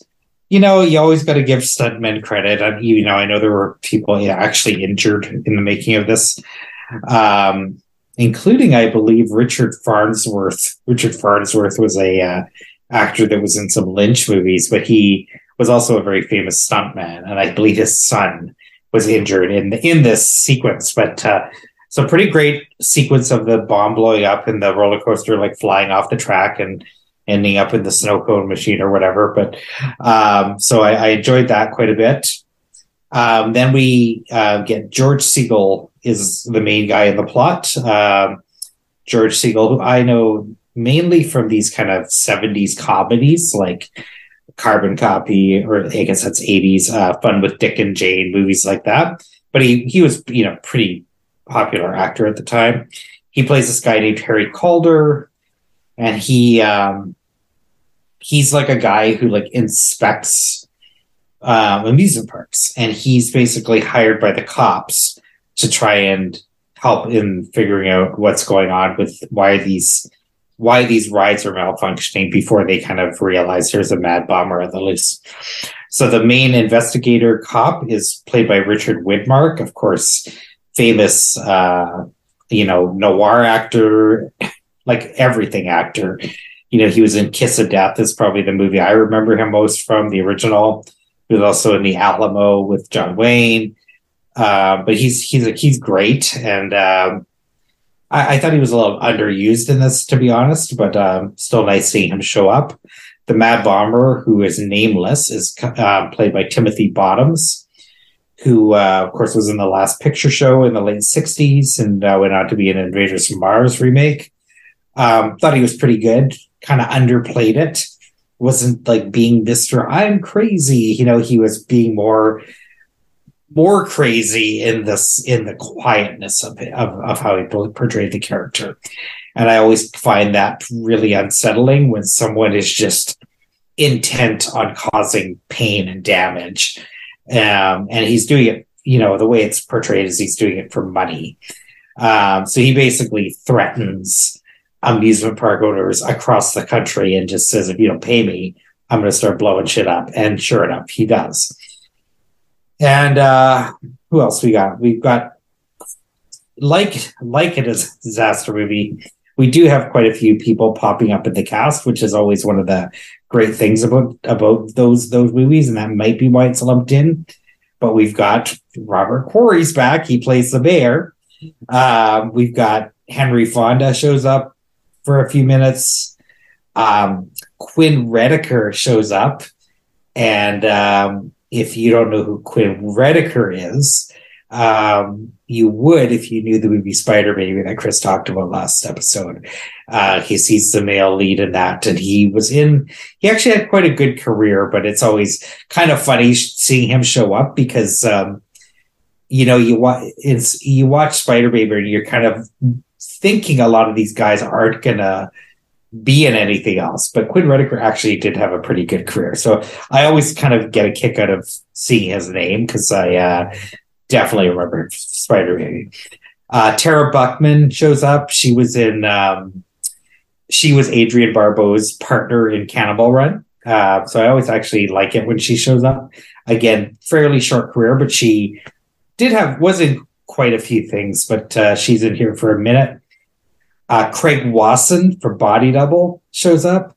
And he's like this hippie dude who's like sitting on top of a bomb in the climactic scene at Magic Mountain. And we also get Susan Strasberg, who was in Psych Out, another one of my favorite 60s movies, and playing Seagal's love interest, and Seagal's daughter is played by Helen Hunt in one of her early appearances as a teenager. So quite a great cast here. We also get a live music appearance from the band Sparks, who put on a pretty great show in this. And there's all kinds of rumors about this sequence. They apparently hated it. I don't know why, because I thought it was actually a pretty great capturing of a kind of a band in kind of their prime. and a very energetic performance. So I'm not sure why they wouldn't be into this, but maybe it's just cool to like not, to be able to knock something like this. Apparently Kiss were approached for this as well, and also the Bay City Rollers. So both of whom were huge at the time. So I think it's actually kind of funny that it ended up being Sparks, who I don't know them that much. I mean, I know the name, but I don't. Yeah. They're not like Kiss or Bay City Rollers in my head. So, well, no, I think that Sparks. The only reason people know Sparks now is because of the Edgar Wright documentary. Yeah, but were they big like these guys? They were big, mostly in Europe. Yeah. Like Kimono My House, which was like 1975, I think, was their biggest album in North America because it had This Town Ain't Big Enough for the Both of Us. That was kind of a hit. But I mean, not a lot of people knew, even today, not a lot of people know Sparks. Like, I like Sparks. Yeah. And I listened to them before the documentary, but I feel like most people, that's their knowledge of that band. Like, I find it's weird they were in this because they wouldn't have been huge when this came out. Like I don't know them at all. I have never owned a record by them. I don't know any of their songs, so I have no idea. So, but I do know who they are, and I do know there's a documentary out. But anyway, I thought it was kind of weird seeing them in this. Yeah, like I have Kimono My House on vinyl, and then they did contribute a pretty great song to Heavenly Bodies, the soundtrack to Heavenly Bodies, which is not on any of their albums. They did that song. You've seen Heavenly Bodies, right? So like when I was a teenager, they had this song in it, breaking out of prison, baby, breaking out, while they're doing aerobics routines, and it's fucking awesome. But yeah, I think I actually think they did the music for this movie, if I'm not mistaken. Okay. Yeah. Anyway, it was weird though. It's just weird, like that. Of all the bands in the world that could have been in this movie, it's just weird that they ended up in it. Well, and it's also weird that like Kiss was approached when they would film at Magic Mountain. Yeah, like a mega Hanna-Barbera TV movie around the same time. And that's where I think like maybe it was too close. Like maybe they had already been in an amusement park movie. Anyway, I love Kiss Meets Amusement Park as well. But yeah, I mean, the plot's pretty good. It's it's about 2 hours. So I think it does overstay its welcome a little bit, but just all that footage of all these amusement parks in the 70s, and they're filming in the parks, and there's like a lot of extras around wearing 70s clothes. And it did kind of bring me back, because I remember going to Disneyland when I was that age, and Playland here in Vancouver. And, it was a different vibe. And I thought that this movie really captured the vibe of what an amusement park was like back then. So I think that's how this movie will always kind of have a special place for me now. And just seeing some of the rides that like no longer exist, like, the Skyways, like they used to be everywhere. Like where you go on like kind of a little gondola that would go across the park. Like there used to be one here at Playland. There used to be one at Disneyland. Those things are gone. Like they don't seem to exist anymore. And I like seeing stuff like that. And just the old school roller coasters. I mean, I'm a huge fan of wooden roller coasters, and I don't really care too much for like the super fast outside the track, standing up, whatever. Like I like the old school long wooden roller coasters. So it's kind of nice to see those in this as well. And I know the one at Magic Mountain was it was a first loop coaster. But I still like the other coasters that you see in this are the more old school kind. So, and there's a lot of other rides that are featured as well. Yeah, all of my best roller coaster rides were on wooden ones.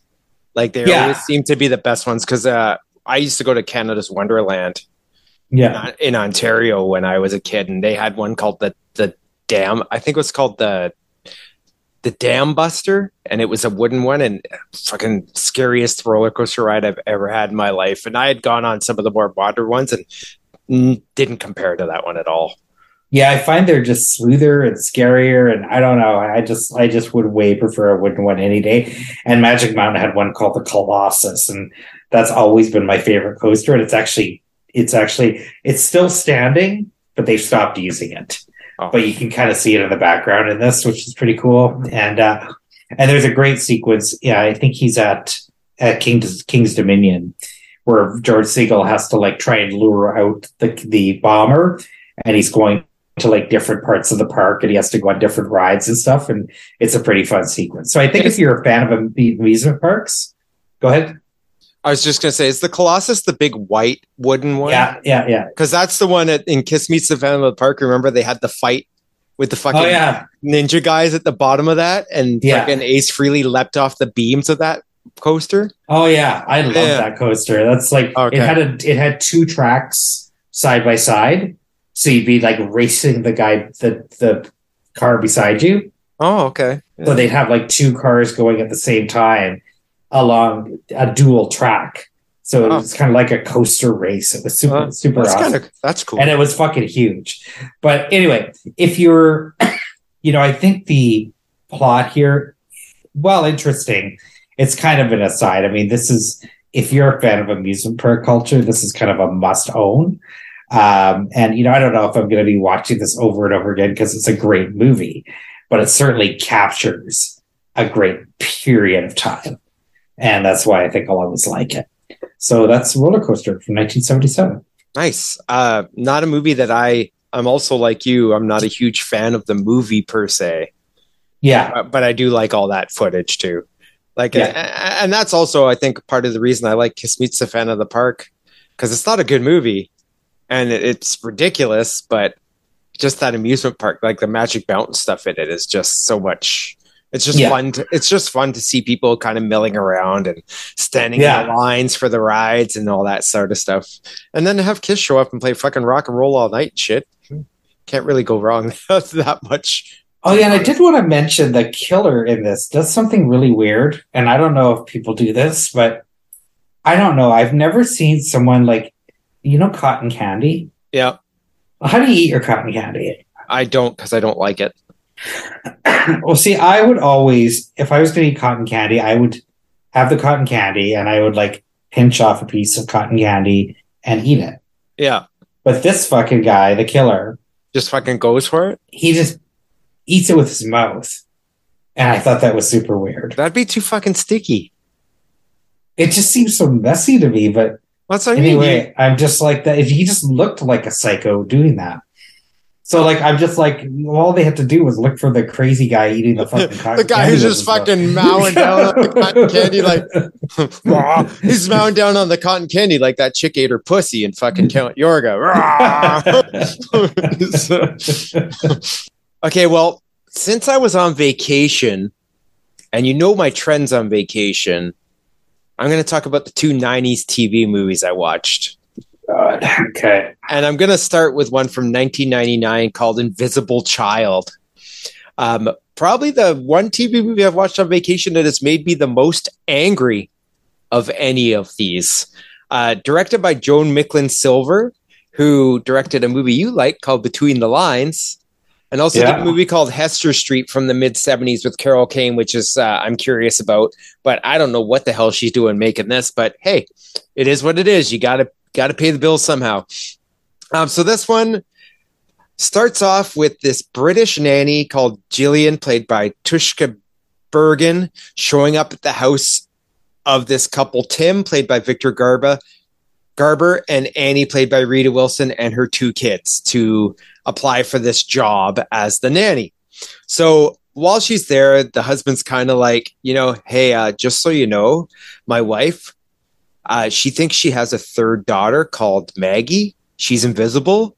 You're going to have to play along if you want this job. And automatically I'm like, what the fuck? And then she's like, oh yeah, that sounds reasonable. Sure, I'll take the job. And right away, automatically, I'm like, why are these people playing along with this? Why is the husband and the two kids playing along with the fact that the mom has an invisible third child? Like, does this not encourage mental health problems. Like, why the fuck are they doing this, right? And then when I found out later that they'd been doing this for 5 fucking years, I was like, okay, there's something wrong with the script of this movie right now. That like, okay, so they've got the husband who's been playing along with this for 5 years. You've got the one daughter who's about 10 years old who's been playing along with this for 5 years. And then you've got the 4-year-old son who's always thought he's had an invisible sibling since he was a baby.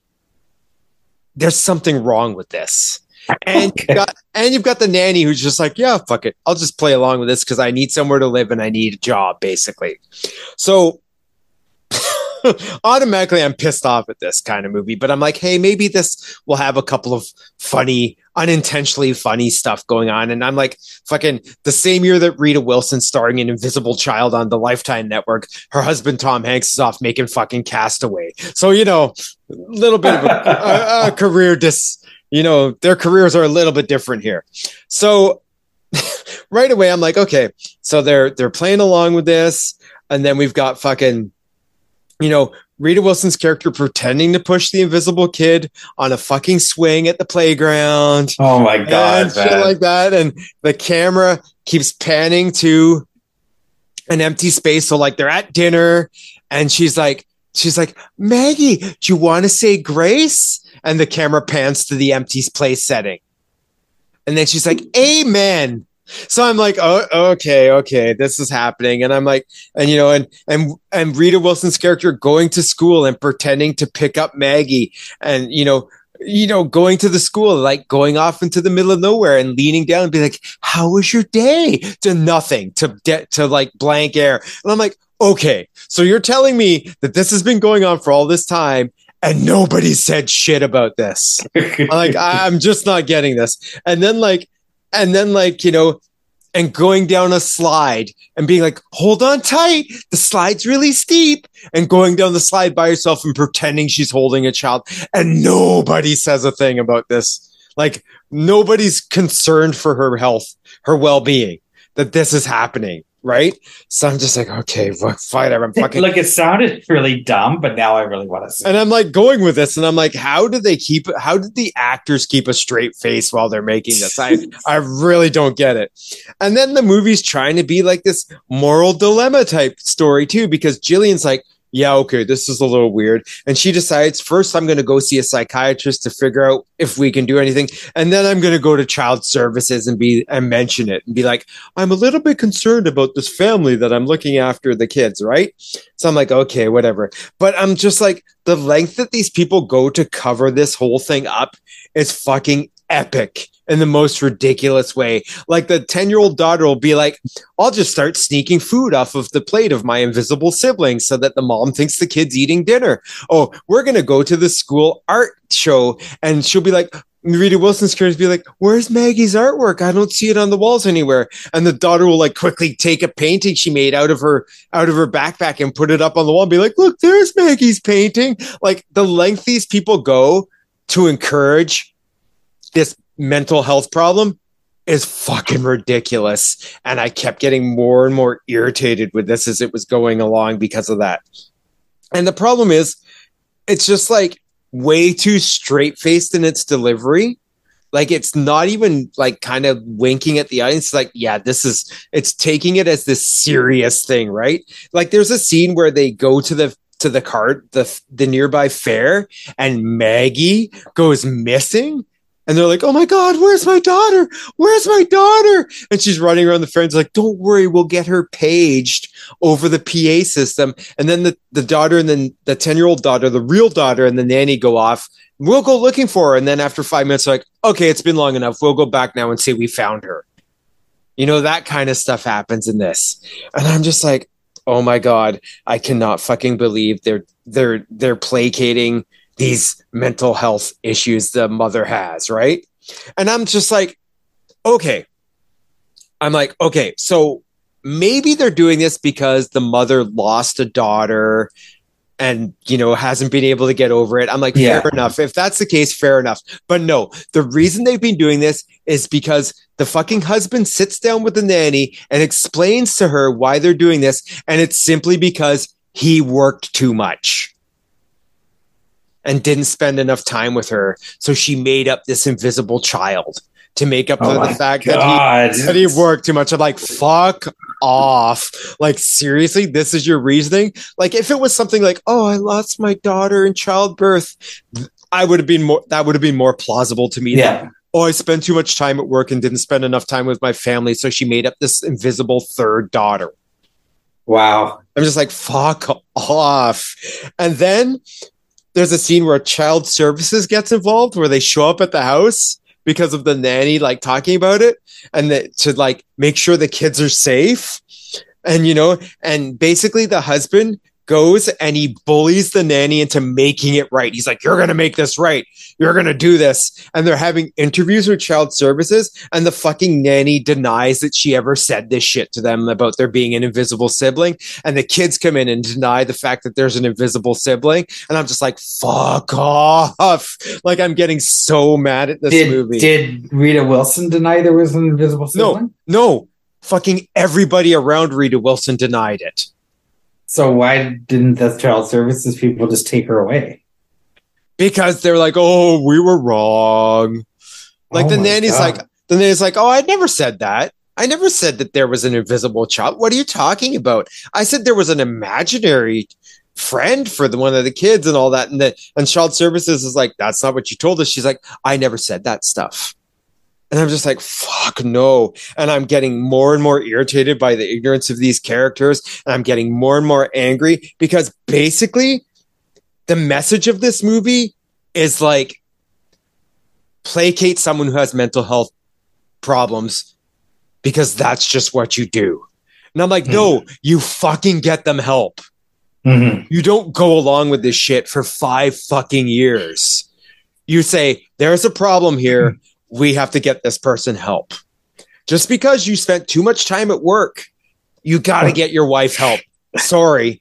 You are damaging the psyche of your fucking 4-year-old child by saying they have an invisible kid. You're damaging the psyche of this 10-year-old kid who's had to spend 5 fucking years pretending there's another kid in the picture and fucking doing shit like sneaking the food off the plates and putting up artwork for them and messying their bedroom up with toys to make it look like the kid fucking was playing with the toys in their bedroom. This is a problem to me. Like, a problem that they delivered this message in this movie that it was perfectly okay, especially when they get near the end where they're like, the wife finally is like, oh, Maggie's sick. Oh, we got to take her to the doctor. And then the husband goes to the doctor. He's like, oh, I'm having a tummy ache. Oh, you better look at me, just so he can say he took the invisible daughter, to the hospital and everything was fine. And then eventually the wife being like, oh, she died. And they have a fucking funeral in the backyard where they have fucking heart-to-hearts about this invisible kid. Like, you were a good daughter. You were a good sister. Oh, we're going to miss you. I'm like, no, you're just fucking catering to this mental health issue. Wow. I wish a talk show host had the balls to like bring this up to Rita Wilson. So, yeah, like by the end of this, I was just so irritated with the wrong-headedness of this movie. Yeah. Like, why did they think this was a good idea? Why did they encourage this? This character has obvious issues that should have been dealt with. Because it was in the 90s, dude. Well, it was the late 90s. It was 1999. This wasn't psychiatrists and everything like that wasn't an uncommon thing by the late 90s. Like, this wasn't something they would sweep under the rug and play along with for 5 fucking years. Wow. Especially because of the reasoning that I worked too much. You know, like, fuck off, you work too much. Yeah. Like, fuck off damaging your kids by making them play along with this. Like, fuck you. Fuck this entire movie. I was so mad by the end. I was so fucking mad. And the problem is, it's like, it's not like it's poorly directed.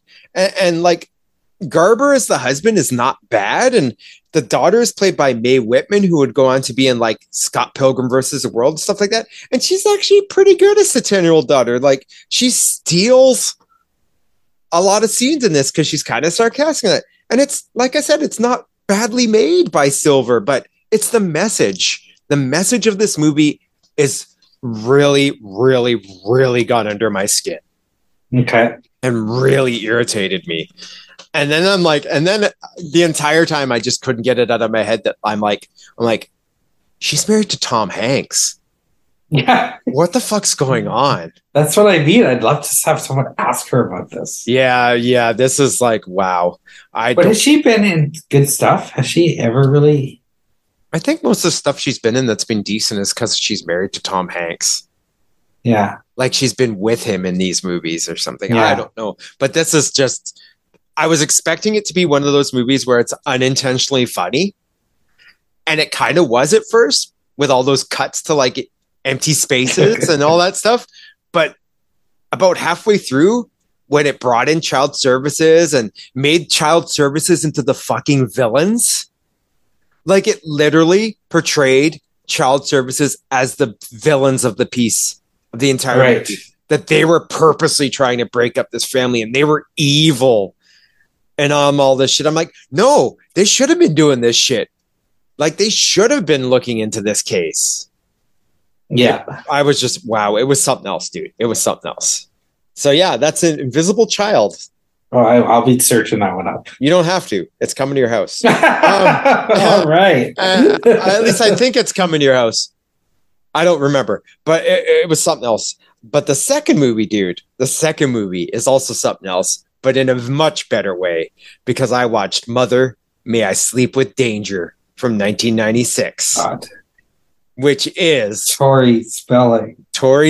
Yeah. Yeah. This is made the same year as Fear with Mark Wahlberg and Reese Witherspoon, and is basically the same fucking movie as Fear in a lot of ways. Nice. So, first of all, this starts off with this moody song that sounds like a Sarah McLachlan song because this was shot in Canada, in Vancouver. It turns out it's a Holly McNarland song, which is another Canadian singer, female singer-songwriter from around the same time. As a teen girl comes home and is accosted by her overbearing boyfriend, Billy, played by Irvin Sergi, who doesn't know that she wants to break up and is really obsessed with her, like, baby, I love you. Come with me. Be my everything kind of thing. He's like that over obsessive, like, you're not allowed to spend any time but with me kind of thing. And he like basically fucking beats her to death with a fucking cutting board, tosses her in the trunk, and flees the scene. And that's your opening sequence of this fucking movie. So then from there, we're introduced to Tori Spelling, playing a girl called Laurel. And she lives with her overprotective mom, who basically gets her kicked off of the track team because she's worried her daughter's going to have a return to her eating disorder that she had by going and telling the coach that my daughter had an eating disorder, and I'm super concerned about her, and gets her fucking kicked off the track team. So automatically I'm like, dysfunctional mother-daughter relationship. But on top of that, because Tori Spelling's character's mad at her mom, do you think she's not going to get involved with the new guy in town, who's Kevin, who's her new boyfriend, who, as an audience member, we find out is actually Billy under a new identity? Of course he is. Oh, no. And then we're going to have, Tori Spelling spending a lot of time doing that little girl giggling as all the time, like, oh, my new boyfriend, Kevin, isn't he just the best? Kind of thing. And then we also have fucking, just like him putting on oil on her body while they're having a picnic in the middle of like, it looks like fucking like, it looks like, it looks like the shoreline of Vancouver because they shot this in BC, and he's like putting oil on her at this like fucking picnic, and he's just like, and she just says something like, she's saying something like, I just want your body to be perfect, and all this ridiculous overbearing like fucking dialogue going on. And then I'm like, oh yeah, this is definitely shot in BC because fucking Lachlan Monroe shows up in this movie as one of the guys who happens to know Billy from back in the day, and it's like, oh, that's Billy. and then he has to like fucking murder Lachlan Monroe to like to make sure his secret identity doesn't come out and stuff like that. And every time he gets upset, he's got this finger twitch going on because the camera like zooms on his hand and his two fingers are like twitching away when he's about to have a fucking mental break and stuff. And, and he's got this bad jealousy and he's just like getting so fucking worked up because Tori Spelling's character has a male friend and he's like, oh, you can't have any male friends. You just have to spend time with me kind of stuff. And, and then I'm like, he says to her at one time, well, you don't want me to go climb a tower with a gun, do you? I'm like, what the fuck? I'm like, there's there's your first warning sign, Tori Spelling, that you got to get out of this fucking relationship. But no, instead you decide that you're going to let him like rent this fucking cabin that's in this wood cabin that's in the kind of in the woods and take you there away from everybody and just kind of get more obsessed with you. And, and every time like, Kevin's doing all this like crazy fucking psycho shit. You're just like, well, whatever. He's just my boyfriend. It's just the way he is kind of thing. Right. And you see like Ivan Sergi's character doing all this nutty compulsive shit. And it's fucking fun to watch him do it because you're reminded of Mark Wahlberg in Fear and all the compulsive nutty shit he did in that movie. And it's just like him, like, he's just like, he's sabotaging her all the time. He's like not getting a phone at the cabin and like cutting wires in her car so she can't go into work, so she can't see all these men at her work and stuff like that. And, like kind of like lying to the mom and doing all this shit. And meanwhile, mom's kind of investigating Kevin because she doesn't trust him. And it leads to this big fucking, she leads to all these moments where, Kevin gets into a fight at the bar and Tori Spelling's character is getting upset and the mom's investigating and leading to this fucking showdown where Tori Spelling character is drugged and there's fucking axes and windows in the cabin that she shuts the shutters and the sun's coming in the windows and the windows have this star shape in it to make it all moody. And it turns into like this fucking Friday the 13th kind of like on the lake in a fucking boat kind of shit at the end with fucking Kevin like popping out of the water like to attack them. It's really? Yeah, it's pretty fucking great. It's pretty hilarious and entertaining. Like anytime Tori Spelling and her mom are talking to each other, it kind of sucks. But anytime Kevin's there being a psychopath and all this shit, and the mom's investigating and is such a dumbass that at one point she's at the police station investigating and she's in a rush to find out where her daughter is, she fucking backs over the tire spikes and flattens all 4 fucking tires in her Mercedes. It's just like, it's fucking hilarious. Who's the mom? Who plays the mom? Unfortunately, I didn't write it down. But okay. I'm just like, the fact that it just goes kind of slasher movie in the finish is just like, and the final shot of this is fucking epic. This was ridiculous. But ridiculous in the way you want these 90s TV movies to be ridiculous. And the fact that it's Tori Spelling and Tori Spelling sucks. But she was in this and Death of a Cheerleader, which I also watched for this show and liked them both because they're so ridiculous. And the fact that this is a blatant fucking ripoff of Fear makes it completely and inherently watchable. And also the fact that this was fucking remade in 2016 with Tori Spelling and James Franco and made into a fucking horror movie where James Franco's character is a fucking vampire. Yeah. No way. Yeah, dude. Yeah. And you can get this on DVD from our good friends at Mill Creek in a double feature with the original movie and the fucking remake. No way. Which is how I bought it. So okay. I'm going to be watching that fucking remake eventually, but goddamn is this entertaining. And another reason I know it's filmed in BC, apart from Lachlan Monroe, is that it's directed by George Montesi, who made a lot of that shit up here, including a movie you hated called Omen 4, The Awakening. Yes. So, this is, and also the band Rhymes with Orange performs in that bar scene before he beats the shit. I remember those guys. Yeah, before he beats the shit out of people outside of the bar. So if you live in Vancouver, it's great to see all the Vancouver scenery and the Vancouver locals like Lachlan Monroe and Rhymes with Orange and shit. And just to enjoy that. If you like fucking Fear, this is your jam. It's not quite as hilariously over the top as Fear, but damn, is it entertaining. And Good Fear was also filmed here, I think. Yeah, it was. Yeah. It was. And that's Mother, May I Sleep with Danger. Another fucking gem of a 90s TV movie that will have you in stitches for 90 fucking minutes. So there you go. Nice.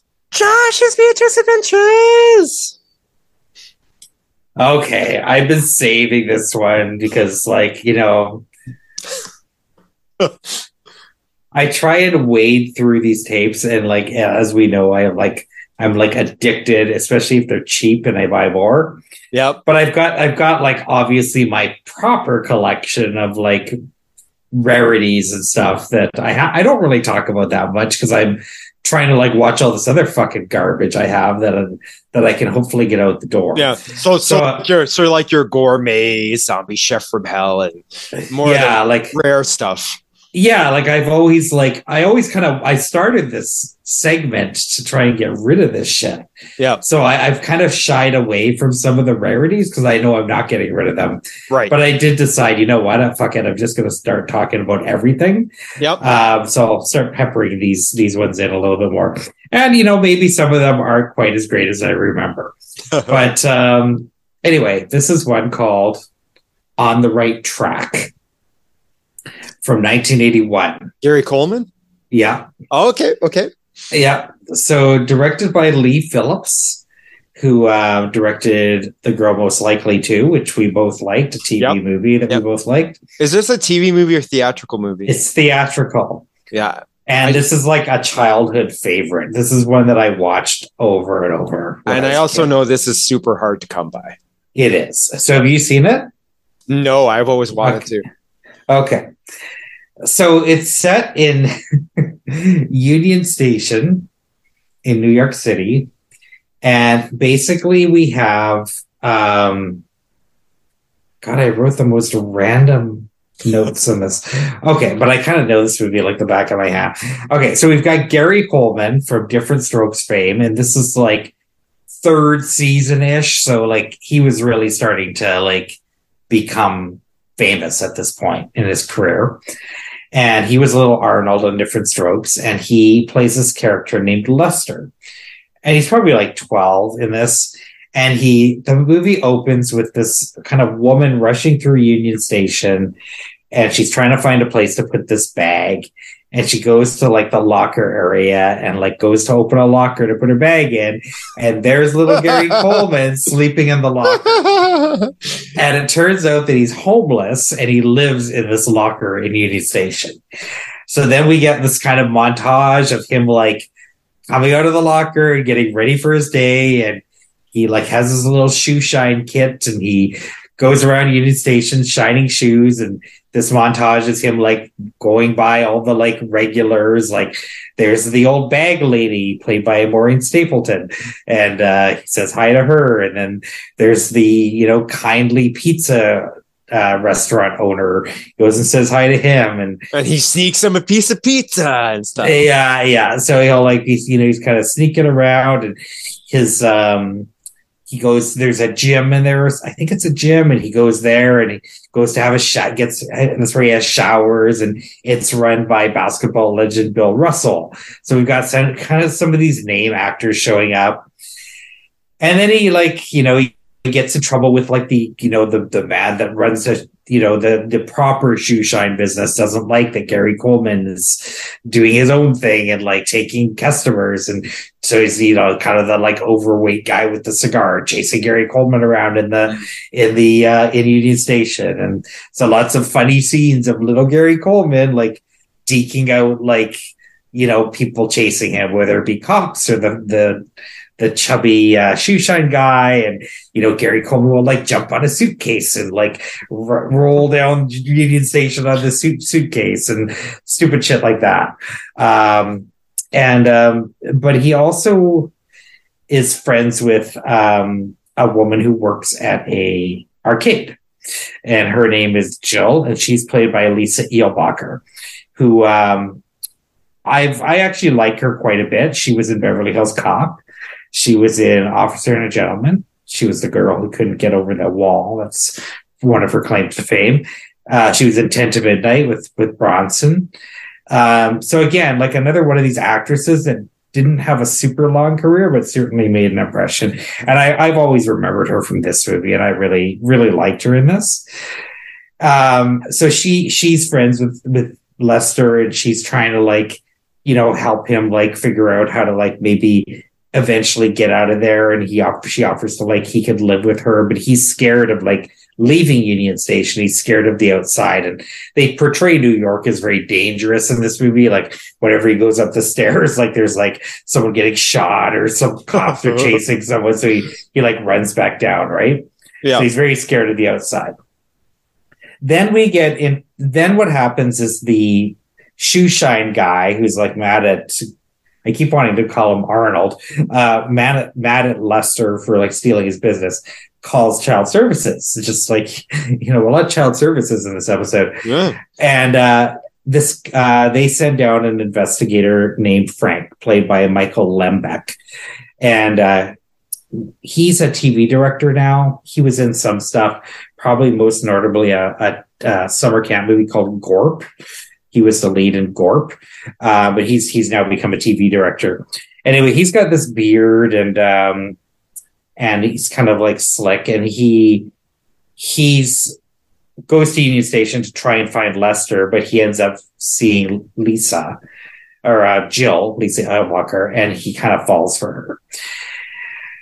And so this kind of romance starts, and he's kind of annoying, but kind of likable at the same time. But as the movie moves on, he's kind of like, he's being really kind of sexist for sure, and kind of almost stalkery, like he won't take no for an answer.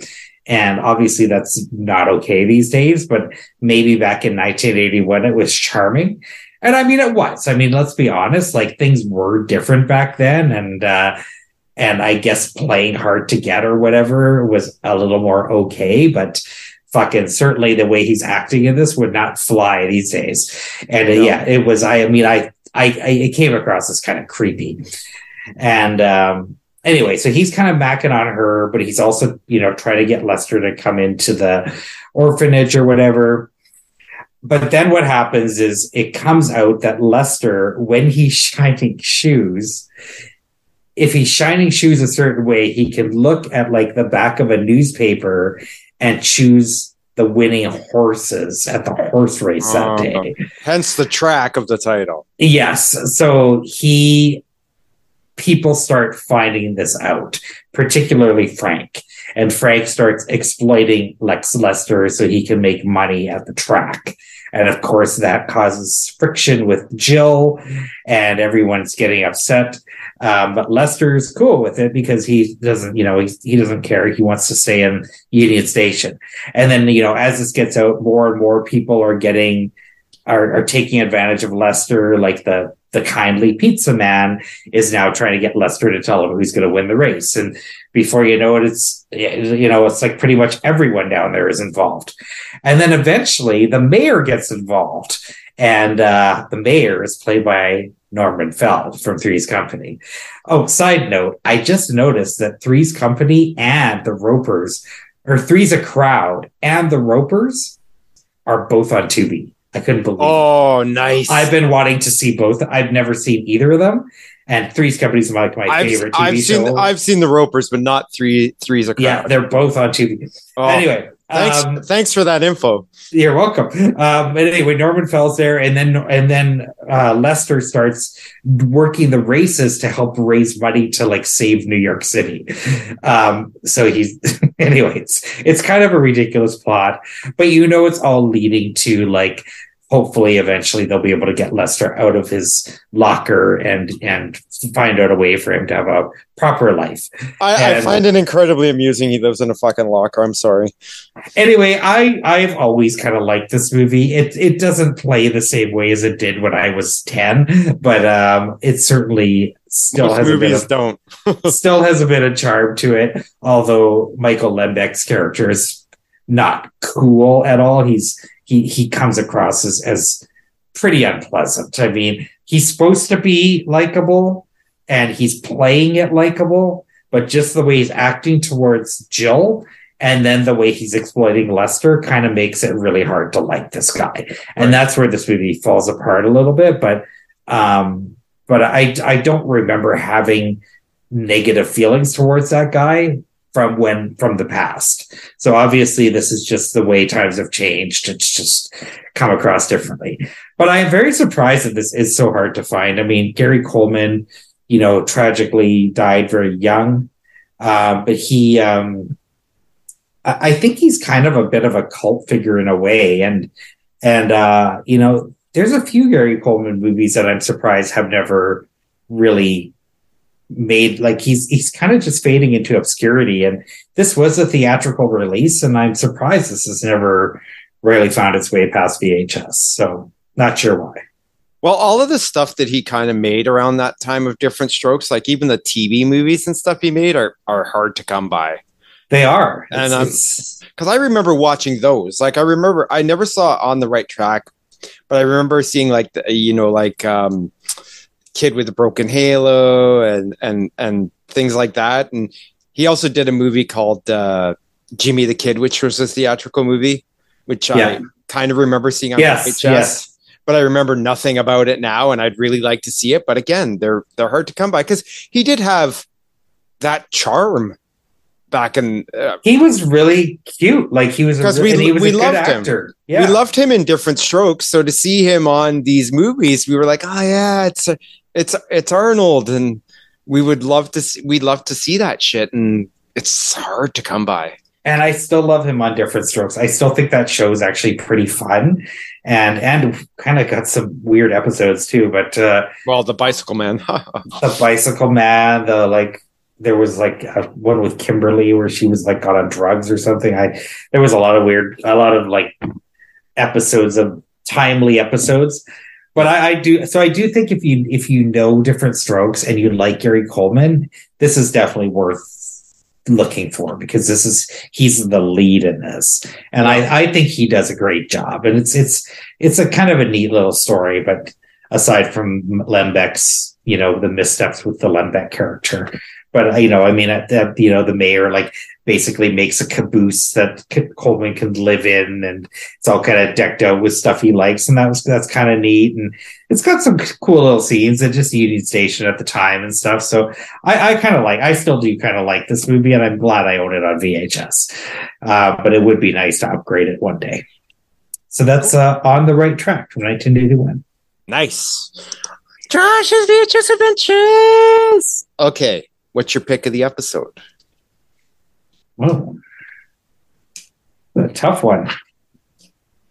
Well,